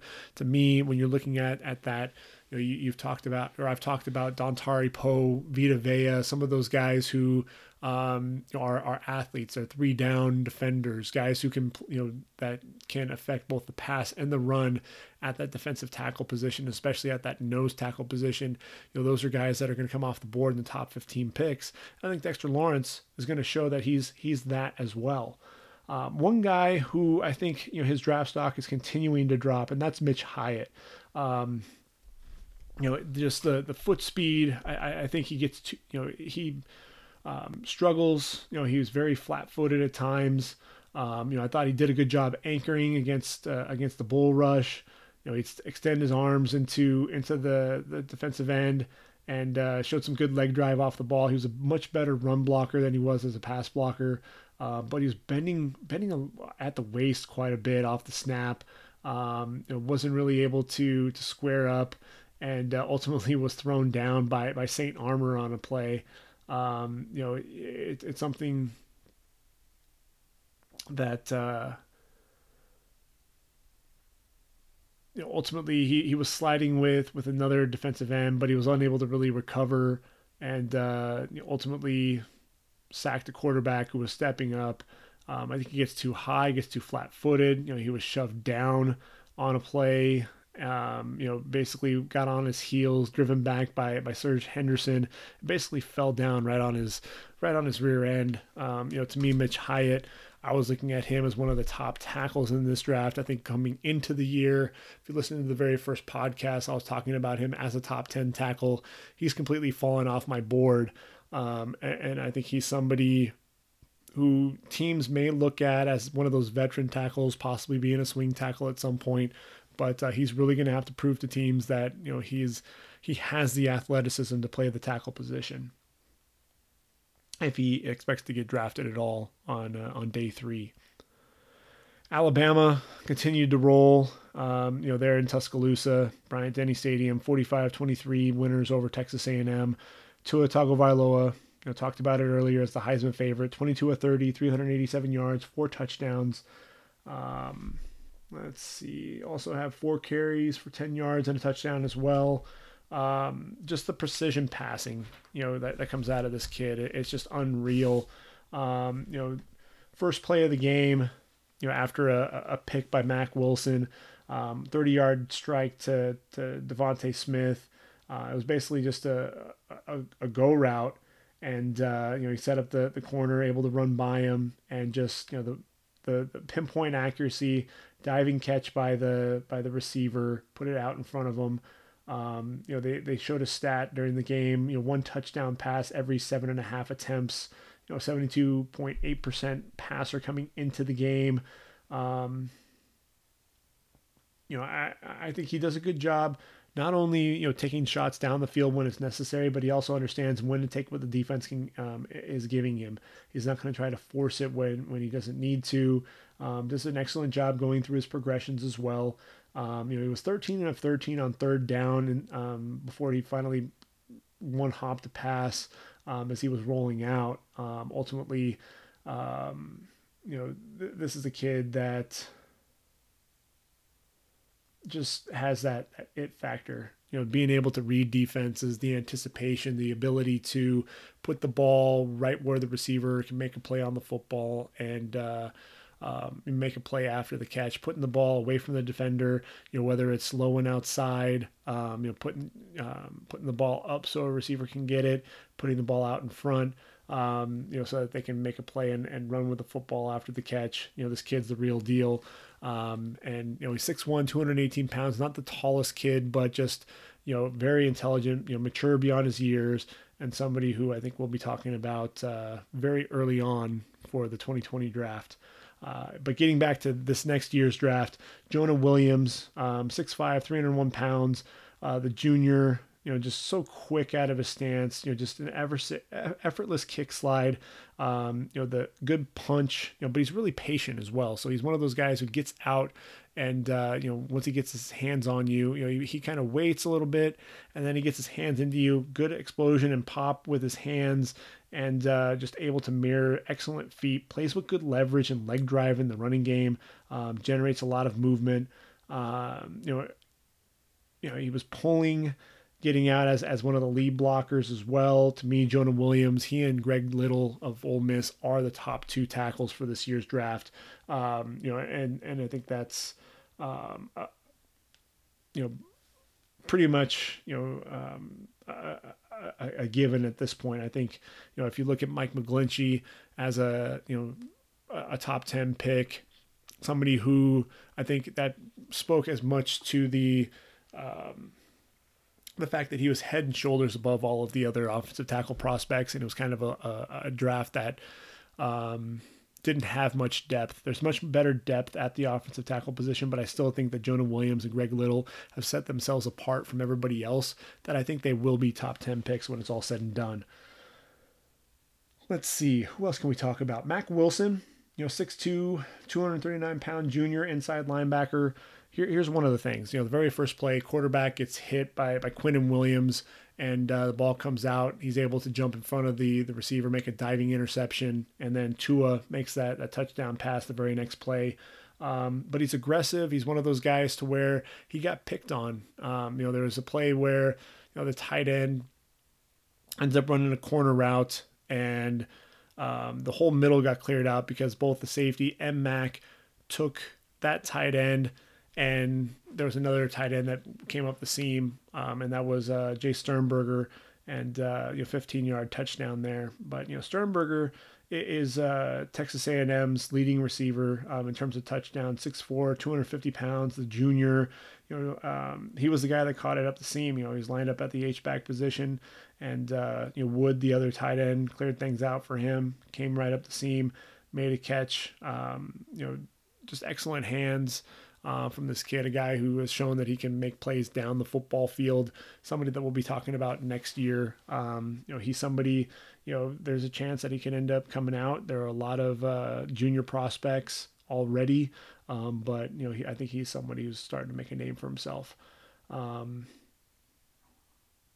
There really wasn't any doubt there from Alabama. They continued to make plays. Isaiah Buggs had a huge game, 7 tackles, three sacks, 2 quarterback hurries. He's somebody that I have penciled in at my defensive tackle position in my top 10. And, frankly, he's somebody, that has played the 3-4 defensive end. I have him at the defensive tackle, but I think he's going to be a 3-4 end at the next level versus Raekwon Davis. I think, Raekwon Davis really needs to play inside. He was lined up at the nose tackle position quite a bit. When Quinnen Williams wasn't in there, they moved Raekwon inside, and I think you saw Raekwon against Greg Little. He struggled, with that athleticism from that offensive tackle, but inside, that's where he's going to be able to create those mismatches, be able to overpower guys, be able to use that quickness for a guy his size, 6'7", 316 pounds. To me, he's got to play inside. That's where he belongs. I think that's where he can really make a difference and be a playmaker. Let's see, West Virginia, 35-6 winners over Kansas State. Will Grier, 76% passer, just a guy who's been very accurate all season long.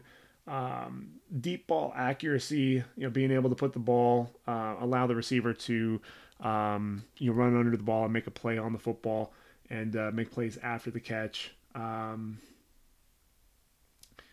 I think the biggest thing for Will Grier, he just needs to watch trying to fit the ball into tight windows. He trusts his arm a little bit too much, and I think that's where he can get himself into trouble a little bit, is if he tries to force the ball rather than take what the defense gives him at times. But, he does a great job manipulating the pocket. There was one play where he rolled right and then able to step up and ultimately hit David Sills sitting down in the zone.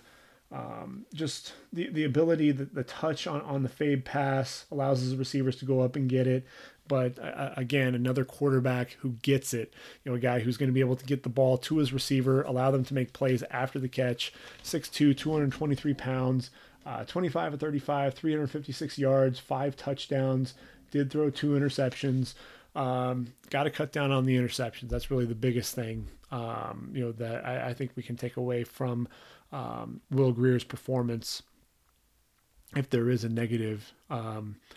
You look at the stats a season ago, 34 receptions, did throw 34 touchdowns, did throw 12 interceptions. And I'm trying to pull up Will Greer's stats so far for this year. Let's see. 74.7% completion percentage. Completion percentage dropped just a little bit, but 14 touchdowns, just 3 interceptions. He's got to make sure that he continues to make good decisions, doesn't try to force the football.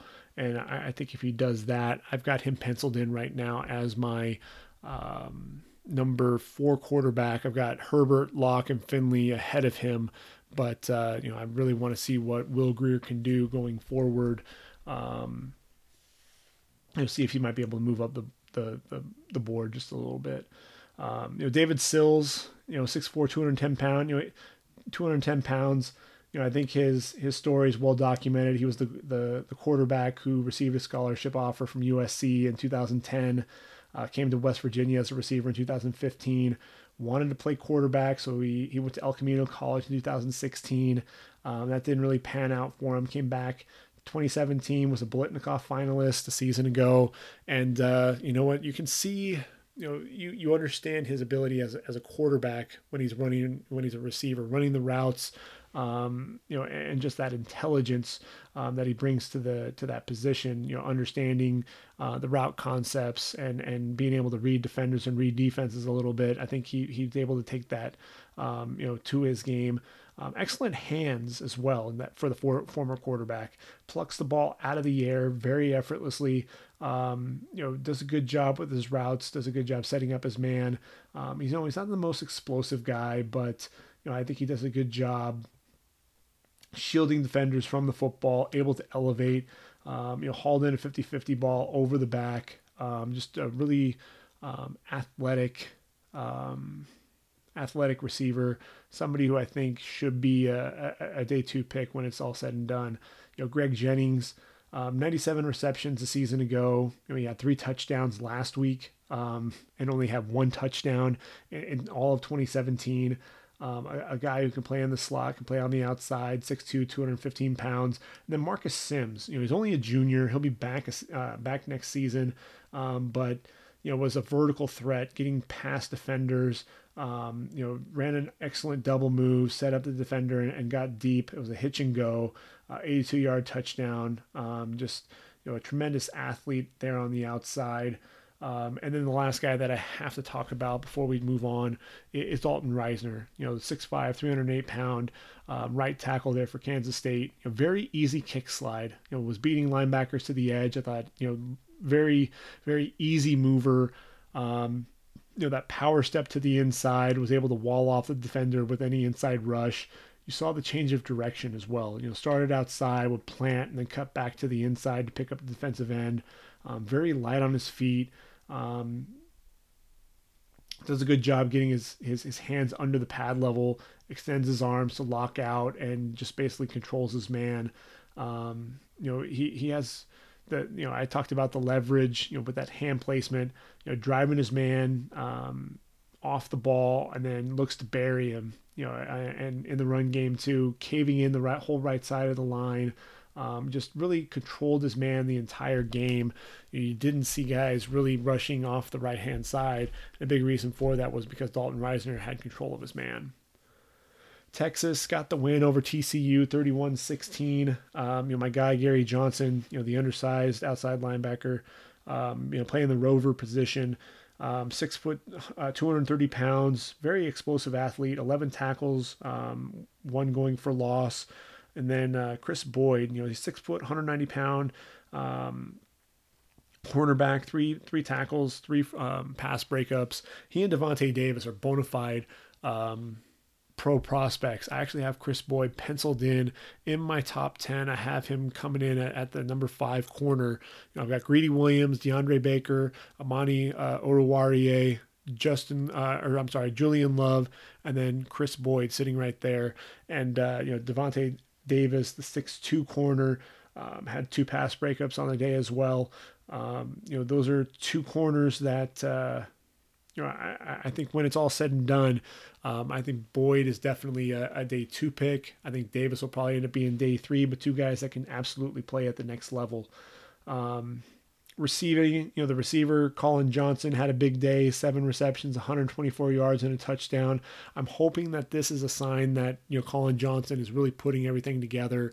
I thought after the USC game where, he had well over 100 yards receiving, last year, he never really lived up to that, that potential that you saw in that game. This year, though, you're seeing Colin Johnson game in and game out, really, making plays down the field. He's not disappearing. He's continuing to be a presence down the field for Sam Ehlinger. And that's really what you're looking for, especially when you have Lil Jordan Humphrey on the other side. I think his emergence has taken some of the pressure off of Colin Johnson this year and really just allowing him to play. 20 receptions, 299 yards, and 2 touchdowns so far on the year for Colin Johnson. TCU, really when you talk about their defense, you have to talk about Ben Banogu. 3 tackles, 1.5 sacks, 2 quarterback hurries. Someone who just absolutely gets to the quarterback, relentless in his pursuit of the quarterback. Probably going to be an stand-up rusher off the edge, 3-4 outside linebacker. Probably be a situational pass rusher at least, to start out.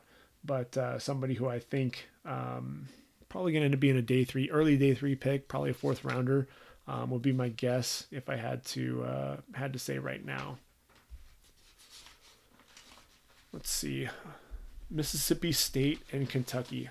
Yeah, I've been waiting to talk about this game because there were quite a few guys to keep an eye on. I'm looking at my note sheet here, and I've got it's filled up with guys that I want to talk about. I think, whenever you talk about Mississippi State, then obviously you're wanting to talk about Montez Sweat and Jeffrey Simmons. Montez Sweat, 6'6", 245 pounds. I think everyone's comparing him to Jason Taylor. The same size virtually. They compared him on this latest broadcast once again. I look at a guy, if you're looking at someone in the league now, Daniil Hunter is somebody who really stands out to me. A guy who I thought, okay, he's a little undersized. I mean, he's tall, but he's very tall and very lean. Wasn't sure that he was going to be able to transition and be a defensive end at the next level. But he's able to, has shown that he's able to do that. And I think Montez Sweat is a similar comparison there. Very long, very athletic, explosive off the football, able to get to the quarterback in a hurry. I think he does a good job using his length, his hands, and can be a disruptive force coming off the edge. Already 5 sacks on the year, 7.5 tackles for loss.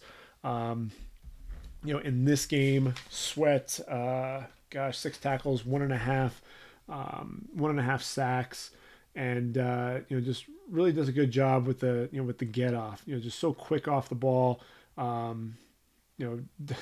Does a good job setting his man up. He kind of fake inside on the right tackle and then gets back to the outside.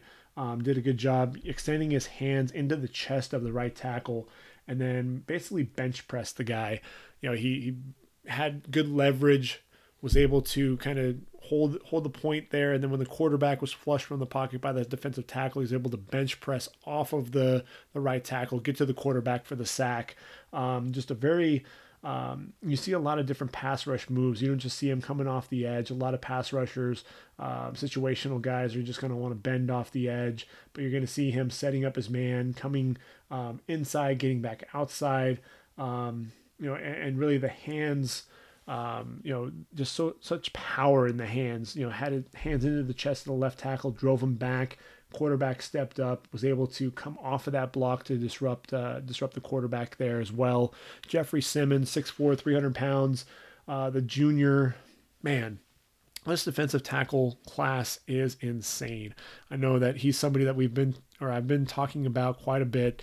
And you look at Ed Oliver, Dexter Jones, Dexter Lawrence,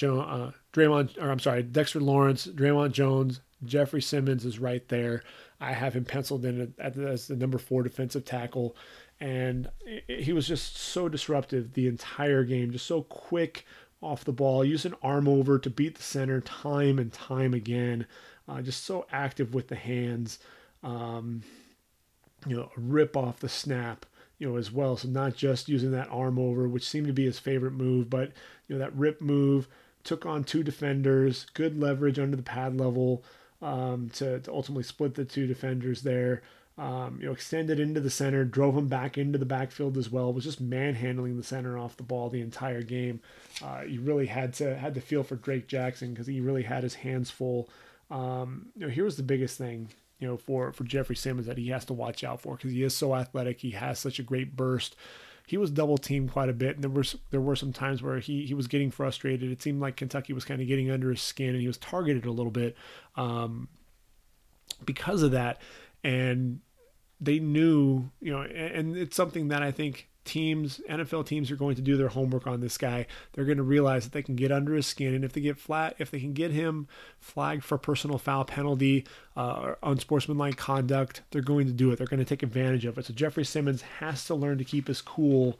Got flagged for a penalty, but 6 tackles, 2 tackles for loss. But don't just look at the stat sheet. He was the guy who was dominating the point of attack the entire game with his speed, his hand usage, and his overall power. When we're talking about pass rushers, gosh, Josh Allen out of Kentucky, not the Josh Allen that's now playing for the Buffalo Bills, but Josh Allen, the 6'5", 260-pound outside linebacker. They made it a point on the broadcast to talk about him being a 2-star linebacker. Only other scholarship offer was to Monmouth. But man, you want to talk about athletic. This guy is just so explosive off the ball. We're looking at all these different defensive ends. We talk about Nick Bosa, Cleveland Farrell, Montez Sweat. Josh Allen may be more explosive than any of those guys. Brian Burns is another one. He may be the most explosive off the edge. I really am looking forward to the 10-yard split in the 40 because I think Josh Allen has a chance to have the fastest of all of the pass rushers. He is so fast off the ball. Just did an excellent job beating the right tackle, not only, bending around the edge, but also beating him inside, just quick off the ball and just shooting the gaps, inside. Was able to put his hand in the ground, played quite a bit as a defensive end, but was also stand up basically as a 3-4 outside linebacker. Did a good job running the arc, able to bend, very fluid hips, turning the corner, flattening out, getting to the quarterback. He was able to also drop into coverage as well. Very athletic. Again, I talked about the hips. I thought he showed some fluid hips to turn and run. Showed some speed down the line to drop the quarterback for a 4-yard loss on a quarterback run. The burst in the hands to get to the edge. Ultimately forced to hold by the offensive tackle. Just really did the rip move that he uses. Just really does an excellent job. The play that there was one play that I really had to watch over and over again.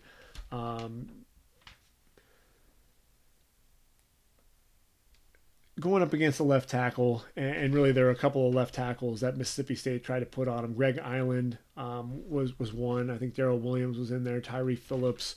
The 6'8", Greg Island had a hard time really with his pad level. But what was crazy was Josh Allen with that explosiveness. He had already covered 5 yards off the ball as the left tackle had 3 steps into his kick slide. Beat the left tackle to the edge, forced the left tackle to open up, and then was just able to get around the edge with his hands and flattened out to the quarterback. It was just so explosive. I really wanted to see just how far was he getting off the ball.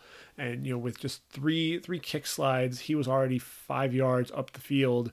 There's no way that you can ask an offensive tackle to be able to block that guy one-on-one. Just wasn't going to happen. So end of the day, when you're looking at the overall stats for Josh Allen, 6 tackles, a sack, 2 tackles for loss, pass breakup, quarterback hurry, filling up the stat sheet, and really was affecting just about every play. Again, I talk about affecting plays. Jeffrey Simmons was the guy you had to game plan for on every single play. Montez Sweat, Josh Allen. These are guys that are moving up the draft boards. And I keep saying, Rashawn Gary is one of those guys. He has all the talent in the world, but I'm still waiting for him to make plays, and be that guy that you have to game plan for, play in and play out. I thought that Jordan Jones had a good game. 6'2", 218-pound linebacker, showed speed on a cross dog blitz, looped around, hit the quarterback as he threw, showed excellent range, getting outside, playing inside out to get to the football. 4th and 3, shot the A gap, ultimately wrapped up the running back, Aris Williams, for only a 2-yard gain. Just very instinctive, good athlete. He's kind of an undersized linebacker, but 8 tackles and a quarterback hurry for Jones on the day. Mike Edwards showed he can be a hard hitter, back there as a safety, 6 foot, 200 pounds, and just an excellent wrap-up tackler, does a good job playing over the top. Derek Beatty, four-year starter at the cornerback position, 6'3", 188 pounds, showed good feet and pretty good hips for his size as well, being able to turn and run with the receiver, get his hand up and make a play on the football. He's somebody who I think is kind of a sleeper right now.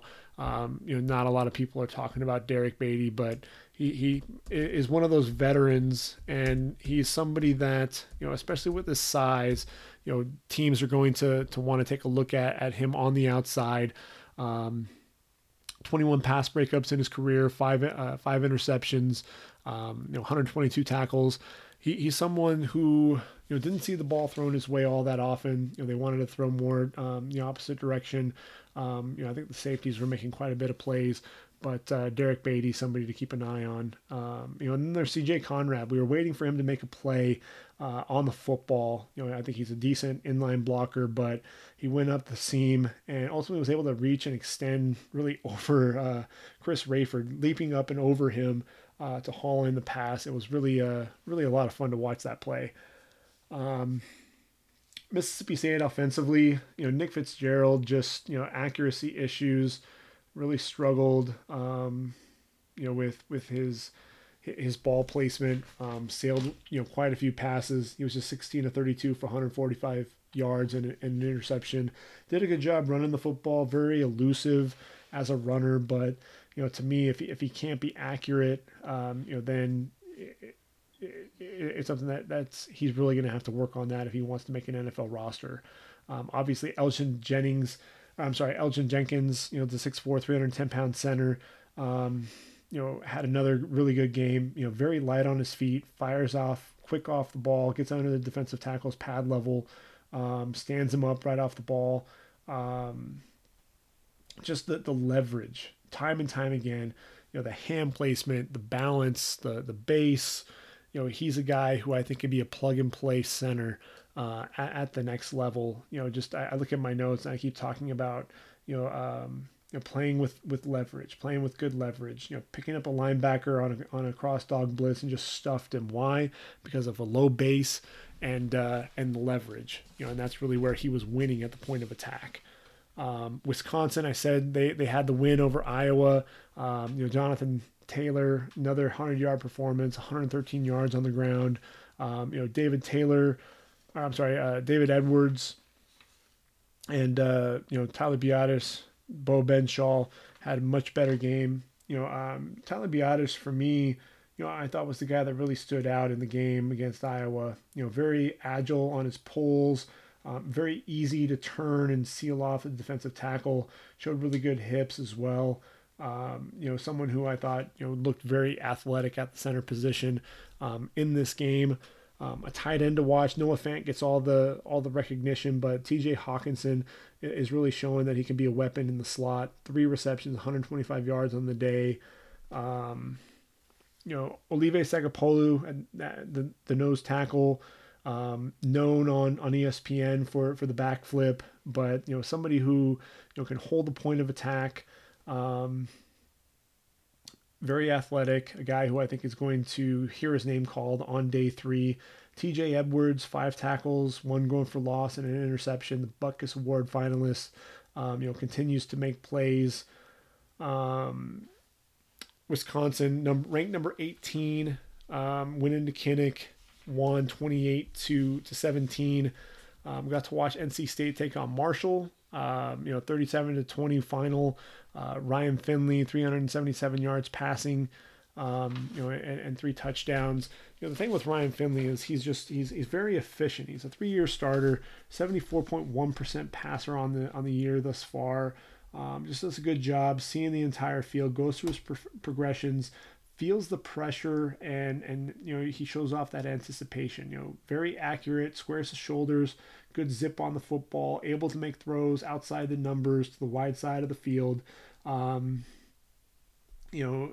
shows the arm strength to throw the ball down the football field. Had a pass that went 55 yards in the air to Kelvin Harmon.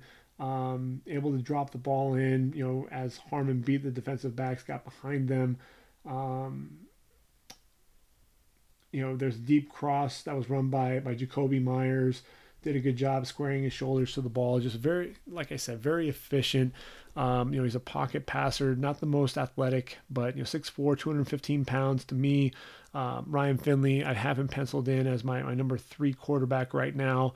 But Ryan Finley, definitely someone who is looking more and more like a first-round pick at the quarterback position. Kelvin Harmon, the receiver, 6'3", 214 pounds, had an excellent game. Big-bodied receiver, excellent hands. Although he does let the ball get into his body more often than I'd like, and that's when he gets into trouble, either dropping the ball or allowing a defender to make a play on the football. But he has shown an improvement with the hands, especially in this game. Ultimately, 6 receptions, 150 yards on the day. I thought he was another guy that really stood out to me. And then blocking the center, Garrett Bradbury, very agile, able to get to the second level, get a block on the linebacker. What drives me nuts is the guys that'll climb to the second level. They do such a good job getting out there and then not really make a block or not really make a play. And he's someone who can break down, very under control, gets out there and able to make a block. But the upset of the day, Old Dominion, 49-35 winners over Virginia Tech. And O'Shane Ximines, if you don't know the name, get used to hearing it. 6'4", 255 pounds. Ximines spelled Ximines. And O'Shane, very athletic. The speed off the ball, just basically took off. On the outside. One of the things that I thought was impressive was, I was talking about Yeshua Nijman as a potential, top 10 tackle in the draft, and he essentially embarrassed him. He took him upfield, used the slap and rip to get by him, and ultimately pressure the quarterback. The secondary moves, I think, was one of the things that really stood out to me. Had 2 sacks on the day. The first sack of the game, had burst off the ball, left hand to the shoulder pad, and then a rip to get by with his right arm, flattened out to the quarterback, ran by Nijman, who essentially was just off balance at that point and was lunging at thin air when he ultimately got to the quarterback. Showed a good swim move on the tackle, able to chase the quarterback out of the pocket, and ultimately was able to wrap him up for a sack on the perimeter.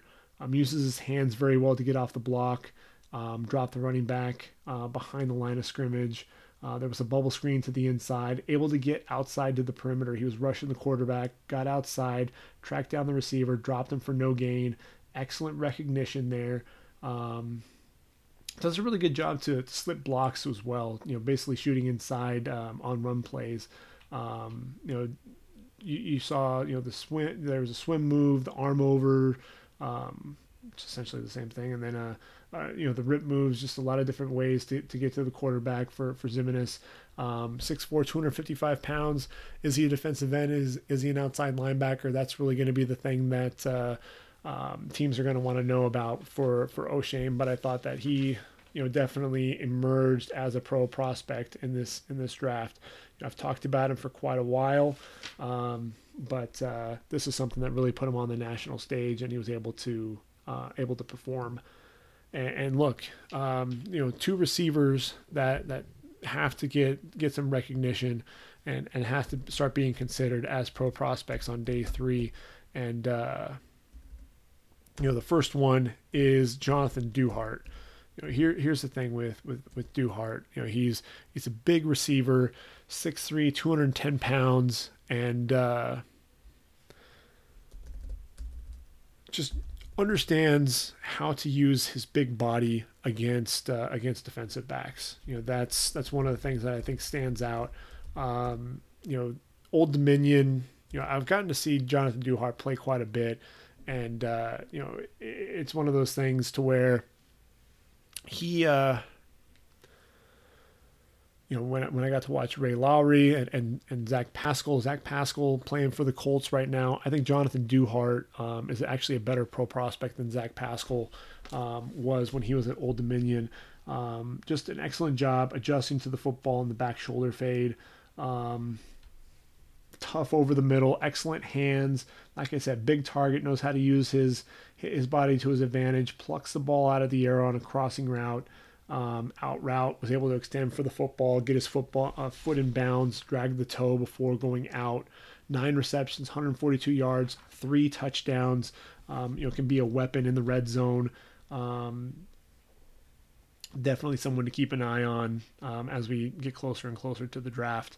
And then his counterpart on the other side, Travis Fulgham, had an even better day. 9 receptions, 188 yards, and a touchdown. A vertical receiver, able to catch the ball over his shoulder. Always seems to be in good position to catch the football.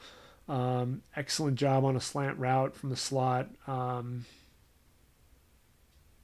Ultimately ran to the vacated area of the zone, able to extend for the ball, pluck the ball out of the air. His 25-yard touchdown, ran a vertical route, was able to get separation from the cornerback late and haul in the pass. 2 guys, like I said, receivers that should be on an NFL roster.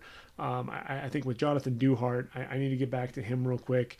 The 29-yard touchdown pass, it was a vertical route heading up the sideline. And let's see, ultimately the cornerback was just grabbing his jersey, had a handful of that jersey after running by press coverage, had a step on the corner, tracked the ball very well over his shoulder, and with the cornerback just draped all over him, and still with the hand on the jersey, he was able to go ahead and haul it in with his left arm and make that touchdown with one hand. So again, speaks to the strength there at the receiver position, and Jonathan Duhart, a name to remember. Washington took out Herm Edwards and Arizona State 27-20. Arizona State, it's one of those things against Michigan State. Manny Wilkins threw for 380 yards, but Benjamin just 27 yards, and then in a 28-21 loss to San Diego State. Wilkins again over 300 yards passing. Benjamin just 21 yards. So they wanted to flip the script a little bit, show themselves to be a power running game, a running team. Benjamin 26 carries and 104 yards and a touchdown. Manny Wilkins just 17 of 27 for 104 yards. Benjamin showed power with cutback ability. That was one of the things that I think really stood out for him. Also showed some soft hands as a receiver. I think that's really what stood out for me with him. N'Keal Harry, not much of a factor. 5 receptions, just 20 yards. They kept him bottled up for much of the game. Caleb McGarry, the 6'8", 324-pound right tackle, easy mover, does a really good job controlling the point of attack. Able to seal off the defensive end to the inside on runs as well. Those were the guys that kind of stood out for me during that game. Obviously, Chase Lucas, the 6 foot, 175-pound sophomore corner, freshman All-American, read the double move on the first play of the game, was able to sink back underneath the route and pick off the pass. But Washington lives to see another day. In Pac-12 play, undefeated in Pac-12 play, but one of those things to where They need to be a little bit more explosive. Miles Gaskin, just 21 carries for 86 yards, 202 yards passing from Jake Browning. The name to remember is Ty Jones. He's their big playmaker, 6'4", 210-pound sophomore, excellent body control. Ran a post corner, was able to get the cornerback's hips open, able to get back outside and elevate for the play or elevate for the football. Just a kid who just seems to be putting everything together at the right moment, and a guy that is going to be making plays there for the next couple of years for the Huskies. And then finally, we talked about the Stanford game, 38-31, winners over Oregon. Really wanted to talk about some players here that are going to be hearing their name called in the first 2 days of the draft. J.J. Arcega-Whiteside, what was just so crazy was he was boxing, really you see it week in and week out, boxing out corners on fade routes, able to elevate, high point the football, just like he's rebounding a missed shot out on the basketball court. With 18 seconds to go in the game, made a good job, did a good job not only hauling in the pass, but being able to spin away from the corner and able to ultimately get up the sideline and then run out of bounds, for 18 yards, ultimately allowing them to tie the game up before going into overtime. But J.J. Arcega-Whiteside, he's a vertical threat. He's a guy who can attack the ball in the air. He's a red zone nightmare. To me, he's one of the better wide receivers in this draft class. Again, if you go to readyforthedraft.com, you'll see that J.J. Arcega-Whiteside right now is sitting as my number 6 receiver. That may change. I'm looking at Deebo Samuel sitting at my number 4 spot. I want to see more consistency out of Deebo Samuel. He and Paris Campbell are two guys that, to me, are kind of frustrating. I want to see them be difference makers week in and week out. And, I'm not always seeing that from the two of them. And hopefully they'll have a couple of games that can be their signature games for this season. Caden Smith, as I said, the tight end, I think top tight end in this draft class, 6'5", 252-pound junior, was the leading receiver, 6 receptions, 95 yards, just a weapon over the middle. Again, another guy who does a really good job using his body to his advantage, shielding defenders from the ball, a weapon up the seam, and able to create some mismatches, extends for the football, able to high point the ball as well. But another receiver that was making a name for himself, only a junior as well, is Dylan Mitchell out of Oregon, 6'2", 189 pounds, vertical route, 53-yard touchdown, ran by the corner, got deep, came across the middle, juked out 2 defenders, and ultimately, it wasn't a touchdown pass, but 53-yard reception, excellent route running, understands how to set up his man and create separation late. Does a good job attacking the seam. He's a weapon over the middle. It just seemed like every time he turned around, this guy was getting open, and Stanford was just really struggling, with being able to cover the guy. 14 receptions, 239 yards on the day. Bryce Love, was a guy who, was basically kept in check for much of the game. 19 carries for just 59 yards and a touchdown. But the thing that you saw out of Bryce Love was the patience, his ability to wait for his blockers, and then that quick stutter and then go, that burst to shoot through the hole, that quick acceleration. At any point, that suddenness is going to be dynamic. The 23-yard touchdown that he was patient, ultimately got skinny getting through the hole, just found a small crease, pops out the other side to the second level, accelerates away from defenders, and really, the other thing that Bryce Love, because he added 10 to 12 pounds of muscle, showed more of a leg drive, showed that, he wasn't going to go down to first contact, able to drive the pile a little bit more, and I think that really helps him with his draft stock. He's 5'10", 202 pounds, the explosiveness, he's a lot faster than a lot of the other guys here in the draft, but he's going to have to show that he is physical, that he can be the feature back, that he's not going to wear down during games, And I think adding that muscle to his frame is definitely shown. But Justin Herbert, I said 78% passer on the game. He started out, it was 12 of 13 at one point, 21 and 23 at another point. Ultimately finished the game. Let's see, he was 26 of 33 for 346 yards, three touchdowns and an interception. And Justin Herbert, 6'6", 233 pounds. I think what really stood out to me was his ability. He did a great job seeing the entire field, going through his progressions, the eye discipline. I thought that was one of the things too, that he was able to hold off the safety, to be able to get the ball to his open receiver. Eyes down the field when he was on the move. Does a really good job. Setting his feet, and then when the receiver coming free, able to go ahead and hit him in stride. The zip on the football, that's one of the things that was next level style zip. Being able to fit the ball into tight windows, the ball would get there and arrive in a hurry. Able to put the ball on a receiver with his deep ball accuracy. The athleticism, rolling out, throwing a bullet to the receiver. And really, I think maybe the biggest thing to take away was the anticipation. A lot of his passes were out of his hand before the receiver was either out of their break or before they were even turning to look for the football. And those timing on those routes and the ability to anticipate where his man is going to be, that's next level stuff. And he was picking apart the Stanford defense throughout much of the game, being able to make those plays.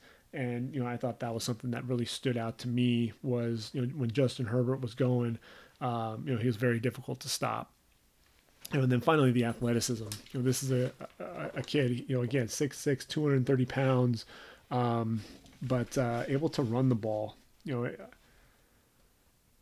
Just seemed to be running just making plays, getting out on the perimeter. Had a 23-yard run.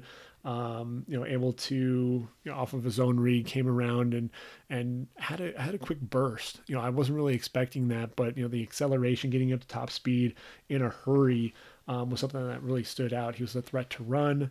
A guy who had very good accuracy on the short to intermediate balls, able to push the ball down the field, had the arm strength to be able to throw the ball from the near hash to the wide side of the field with an outbreaking route outside the numbers, and really the accuracy on his passes outside the numbers, not just over the middle but outside, is something to me that at the end of the day, Justin Herbert for me is the number one quarterback prospect. The other thing too is this kid put on 20 pounds of muscle coming into the season, and you can see that he's a lot stronger in the pocket. He's able to avoid some of the defenders, able to shake off blocks, able to actually pick up some extra yards, running the football as well.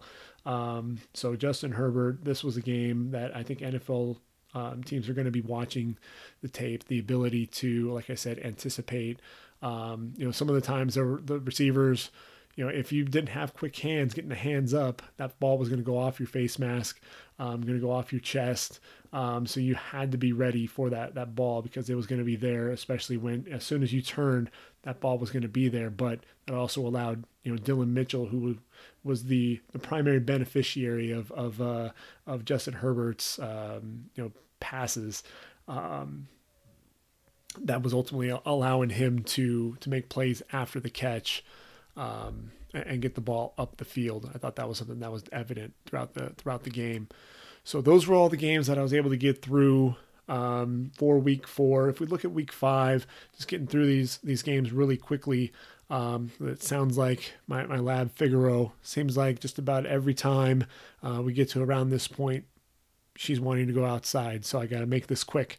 But tomorrow we've got UCLA and Colorado, going into Boulder. UCLA, what are they going to be able to do? Colorado, for me, I really want to see what Steven Montez is going to be able to do here. 855 yards passing, 8 touchdowns. And then Laviska Shenault, the receiver, already 26 receptions, 455 yards, 3 touchdowns. Someone to keep an eye on there. If we look at, some of the other games to watch, obviously, I'm going to be keeping an eye on West Virginia and Texas Tech. Will Greer against the freshman Alan Bowman. Really want to see what that matchup's going to look like. The receivers of West Virginia versus the receivers of Texas Tech, Antoine Wesley and TJ Vasher, a couple of big receivers there for Tech, underclassmen who can make some plays and can play with the level of David Sills and Gary Jennings and Marcus Sims. As I scroll through here, some of the other games to kind of keep an eye on. I want to watch Buffalo. They're going to take on Army. Buffalo's 4-0. Tyree Jackson over 1,000 yards passing, 15 touchdowns already on the year. And then obviously, you've got Khalil Hodge, the linebacker, 150 tackles just a season ago. Anthony Johnson, 1,300 yards receiving last year as well. And then if you take a look at, let's see, who else do we have? As I scroll through some of these stats here, Georgia taking on Tennessee, being able to watch Jake Fromm do his thing, and then that defense also, explosive defense. OU taking on Baylor, number 6 ranked Sooners. They dropped one in the polls, taking on a Baylor team much improved, under Matt Rule. Texas taking on K-State. They travel to K-State. But Kansas State right now just isn't getting the quarterback play that they need. That's going to get them into trouble right now. As we scroll through, see what else we have. Florida State, they're sitting at 2-2 right now. They're taking on Louisville, also 2-2. Have a chance to ultimately get past the 500 mark. So that'll be a game to keep an eye on. Utah taking on Washington State. Washington State, looking to rebound off of the loss to USC. Gardner Minshew for Washington State offensively, and then you have Zach Moss, the ground game for the Utes. Let's see. Virginia Tech looking to try to bounce back. They're going against Duke. Duke, the 22-ranked Blue Devils, are 4-0. That's a team. They've got Britton Brown running the football. Can Virginia Tech bounce back? Justin Fuente. He's got a young team. That's going to be a big question. Are they going to be able to respond? How do they respond? Wyoming taking on Boise State. Boise State 2-1 on the year. Wyoming 2-2. I want to see what Wyoming's defense. I talk about a lot of the pro prospects on there. They'll get a chance to perform against a really good Boise State offense. So I'm looking forward to that. Iowa State, David Montgomery taking on TCU. I wouldn't be surprised if the Cyclones end up beating the Horned Frogs. Hakeem Butler on the outside, also a pro prospect there for Iowa State to keep an eye on. One of the big games to watch, there are 2 top 10 battles. One of those is going to be Ohio State versus Penn State. Ohio State going into University Park, Beaver Stadium, taking on the number 9 ranked Penn State Nittany Lions. Dwayne Haskins, a guy that we haven't really talked about too much, but he's 87 of 115, 1,194 yards, 16 touchdowns on the year. Definitely a guy who needs to be mentioned. He could end up coming out at the end of this year. But I think if I'm him, I look at being the number 1 quarterback in the 2020 draft. If I'm him. But Ohio State, I don't think it's going to be a gimme. Urban Meyer, just a second game, getting to take on Penn State. Penn State has a lot of young guys on defense, but that defense just seems to be growing up game after game. And, that offense really showed how they can be explosive. 42 unanswered against Illinois. They've been putting up quite a bit of points. Stanford taking on Notre Dame. They're at Notre Dame Stadium, number 7 ranked, Stanford Cardinal. Notre Dame just looks like a different team with Ian Book. At quarterback, but Stanford, again, KJ Costello throwing the football, JJ Arcega-Whiteside, Caden Smith, Colby Parkinson, those receivers I think will be too much for Notre Dame. South Carolina, 2-1 on the year, taking on the undefeated Kentucky Wildcats. They played in Kroger Field when they upset Mississippi State. I don't anticipate there to be any difference here, against South Carolina. Benny Snell And I just realized I don't think we even talked about Benny Snell. Benny Snell, to me, like I said, he runs with runs with attitude, and you see him, the vision, the cutback lanes, the ability to run through contact, so he runs with power. He also has the speed to take it the distance. To me, he's a complete back running the football. I think just that the vision, the patience that he runs. 25 carries, 165 yards, 4 touchdowns against Mississippi State. Again, he's the real deal, moving up my draft boards. I'm putting him at least at number 3, behind Bryce Love and David Montgomery, but he's somebody who could end up being the number 1 running back in this class when it's all said and done. Watch him against the Gamecocks. I think Kentucky has a good chance at going 5-0 on the year. Washington taking on BYU. I want to see what Washington, is going to do against a tough physical team like BYU. Myles Gaskin, 3 straight seasons with 1,300 yards on the ground. And then Jake Browning there at quarterback. Really want to see if they can get some explosive plays against BYU. LSU taking on Ole Miss. Ole Miss, that defense. A porous one. Alabama really had a field day against them. You can watch A.J. Brown take on Greedy Williams. That'll be a fun matchup to watch. And then obviously the pass rushers there for LSU taking on Greg Little, the left tackle. Another fun matchup that you'll get to see. Oregon taking on Cal. Battle of 2 ranked opponents there in the Pac-12. Cal ranked number 24 in the country. They're 3-0 on the year. And then Justin Herbert and the Ducks, number 19 overall. And really Justin Herbert for me, that's who I'm tuning in to watch. The connection of Herbert to Mitchell was dynamic against Stanford. Can they do it again against the Golden Bears? And then finally USC taking on Arizona. Want to see what Khalil Tate's going to do. He's kind of underperformed for the most part here. Sean Poindexter, the receiver on the outside, he'll probably be matched up most of the game with Imam Marshall. Can Imam Marshall step up? Because that is Khalil Tate's favorite target. And then JT Daniels, what's that development going to look like? Is he going to be making the plays? Is he going to be making the right reads? Right now, he's making the reads of a freshman, but at some point, everything is clicking. It seemed like it started to there in that Washington State game. That's really what you want to see there at the end of the season. Or at the middle of the season here, if USC wants to really take that next step forward. And I think I may have lost power. Got to check and make sure that I didn't lose power here. Sweet, I'm still recording, but that is it, my friends. I need to go ahead and take care of my lab. Figaro, I got to go ahead and let her out, let her outside before we call it a night. But thank you for joining again. You can listen to the Ready for the Draft podcast, on Apple iTunes. It's also available for download on iHeartRadio, Google Play, Stitcher. Hope you're enjoying the podcast as much as I am putting this together.